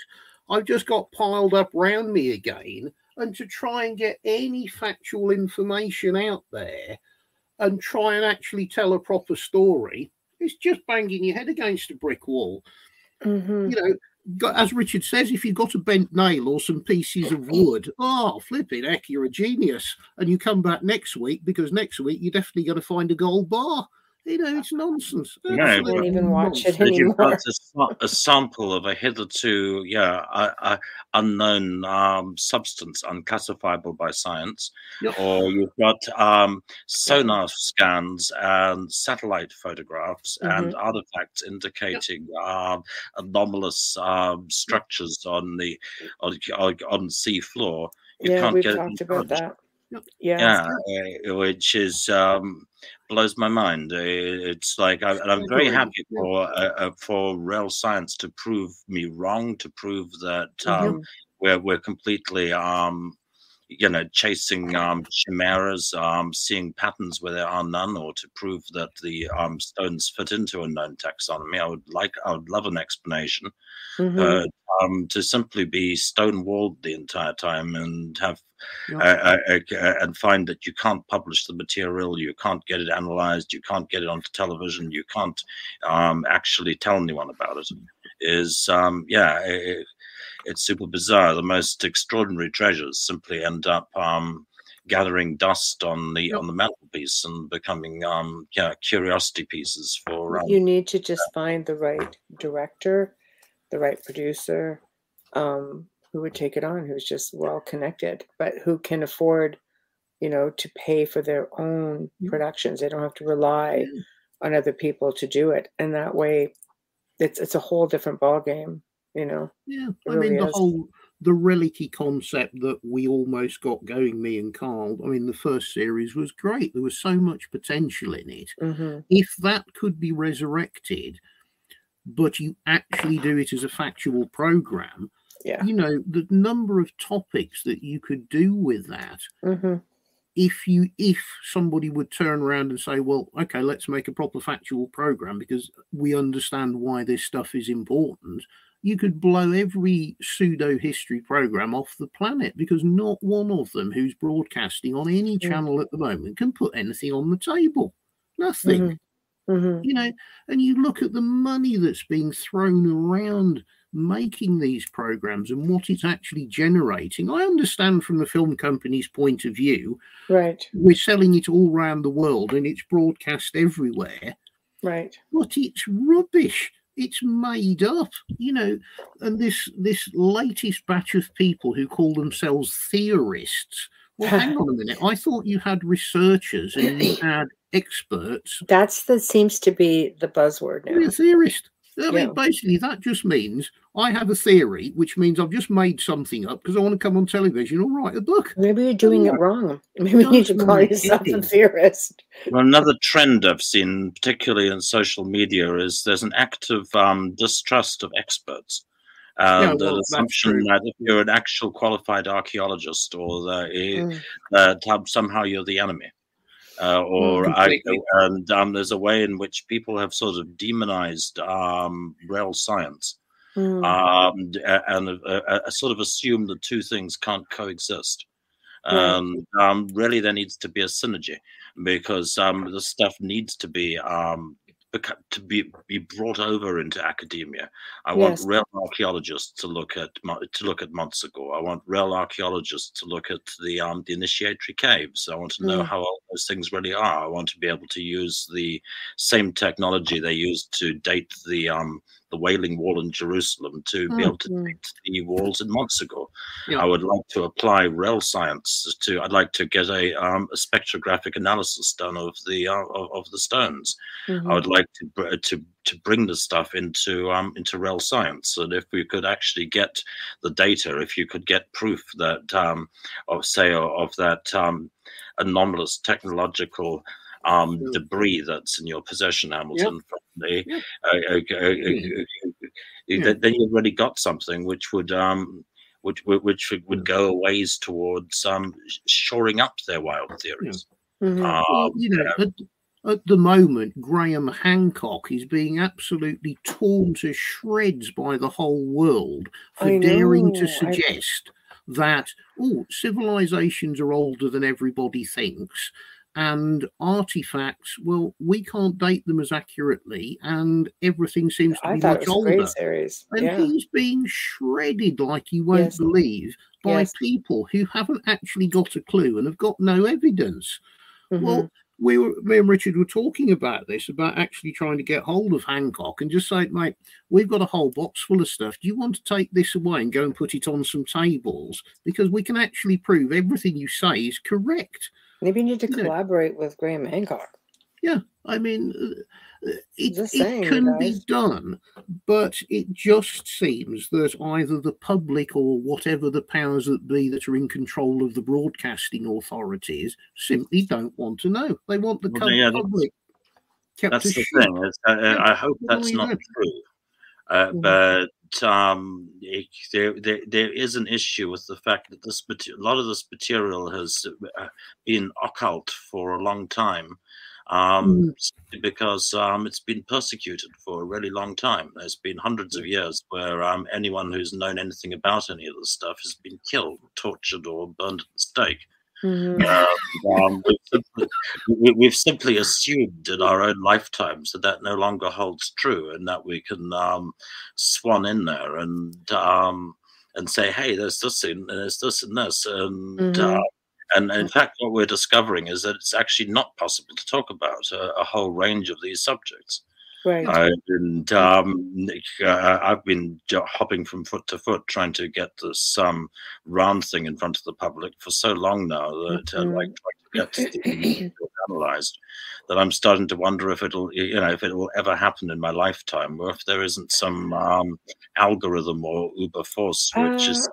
Tamara made a good point. She goes, maybe you guys just need to get some pre-orders. I've known people who've done it. They get pre-orders, they get prepaid in advance for the book. It's like, you want a book, pre-orders, they get paid in advance, they print the book, and then it's good to go. I've known authors who have done it very successfully. Maybe. Yeah, I mean, it's out of my sort of sphere of understanding. Maybe it's possible. I just simply don't know. I've seen it happen. It seems to be the easiest way now for authors to do this print as you go. They're like, okay, how many pre-orders that are paid for? How many people want it this much? This is how many books get paid. You get your profit. You get the book paid for. It gets printed. It gets shipped.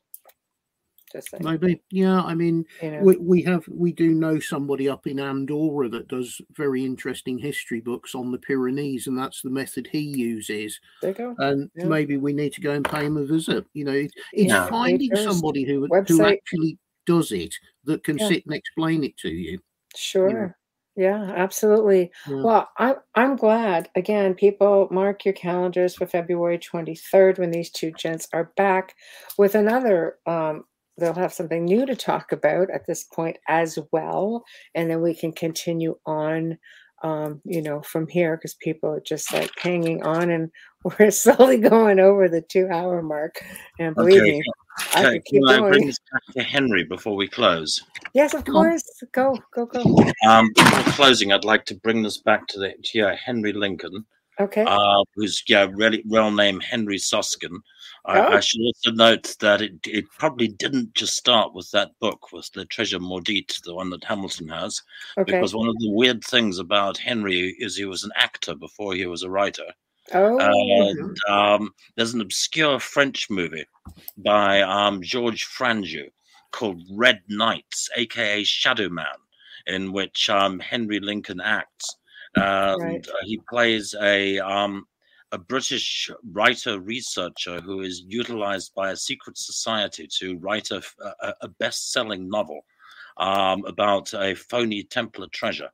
And the crazy thing is, Henry plays the part in old age makeup. He plays it as old Henry wearing a white beard.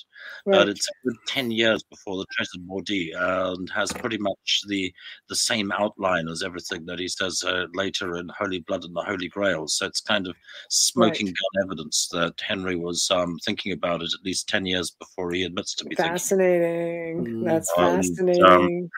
Then I got over here it was just in that show and tell thing. Okay, another show and tell. Let's do it. Yeah, a note that fell out of Genesis.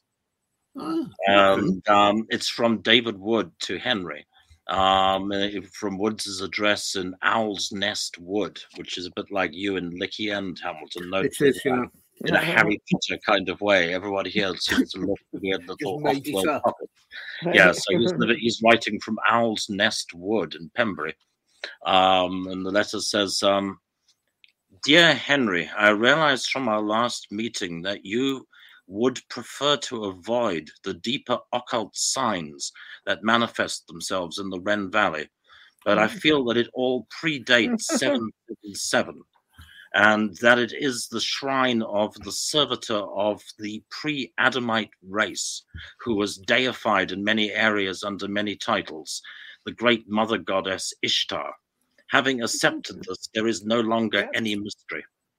Then running on to the end of it, the locations are sometimes confirmed by the manuscript, sometimes by stones, and sometimes by paintings, but all are confirmed. I will go to the valley again to confirm one last location on the ground, and I know that if that is correct, they all are. Rest assured, I will disturb nothing. Sincerely, David. Wow. Fabulous. Fabulous. Wow. That's amazing. Whoa. There's just one of those little tidbits that's being hidden away. Yeah. But now it's like everybody got to hear it. We know it exists. There's stuff out there which is real stuff. And yes. I wish that there was, some way that we could share it more fully with you. Yeah. You know what? That would be fantastic. But we'll have to do it again. Quick. Kurt, who mentions again the question about when the book is going to come out, Otteron, you're going to have to listen to the archive for that, because we covered that a little bit early on, and we are out of time, unfortunately. But again, mark your calendars, guys. February 23rd is Thursday. You're on. Yes, and you guys are back at that point, and we will definitely, continue on and add another interesting tidbit as to what Hamilton and has made me privy to. So we're going to talk about that. I can't say much more than that. I'm sorry, but that's the way it goes. And Hamilton's like, yeah, that's right. So yeah, perfect. So guys, have a fantastic new year, and Hamilton, stay in touch so we can make sure we're on track with this. Yes. Okay. And you too. And blessed 2023 coming up. It is 2023, new year, new adventures, new journey, all that jazz. So definitely, I know. So thank you guys for joining me. It was a lot of fun, and hopefully Amelia will be back with us on the 23rd, and then it's really going to be a party. So we'll have our little celebration then when you guys are on. So perfect. Cool. Good stuff. Good. We will be joining you whenever we just said, February somewhere. February 23rd, darling. Okay, well, take care, one and all, and definitely happy trails, and may they onwards and upwards. Onwards and upwards. Nice one. Cheers, Michelle. See you soon. All right. Night, guys. Oh my gosh. So guys, we have come to the end, of course, of another fantastic segment here on the Outer Realm. So thanks to everybody who tuned in. You guys just rocked it. It was a lot of fun. And again, February 23rd. So make sure you guys are there. Big thank you to Richard Stanley and Hamilton White for coming on. What a fantastic collaboration that was. So much information was shared. So much more is coming, because I do know about some of said information. So I can tell you it's really going to be amazing. Huge thank you to Folgers. Yes, thank you for being a part of our journey. Big thank you to Dr. Snick, Justin Snicker. Huge thank you to Steve McGinnis. Thank you guys all for being a part of the Outer Realm family in one form or another. So guys, you want to email us, either head over to the Outer Realm group page, click on the email, or just take the shortcut, the Outer Realm contact@gmail.com. If you're there, no matter how you guys are watching tonight, please subscribe, follow, like, whatever it takes. We appreciate you so much. So most importantly, Happy New Year to you guys. We were going to see you in 2023. Still working on something really amazing because we had to do a switch for next Wednesday. So that'll be a surprise as to what the first show of the year is going to be. But on the Thursday is going to be another roundtable Q&A for episode 300. Right? Yay. So anyway, everybody have a good time. Be safe out there, and we will see you all in the new year. So thank you, thank you, thank you. Bye-bye.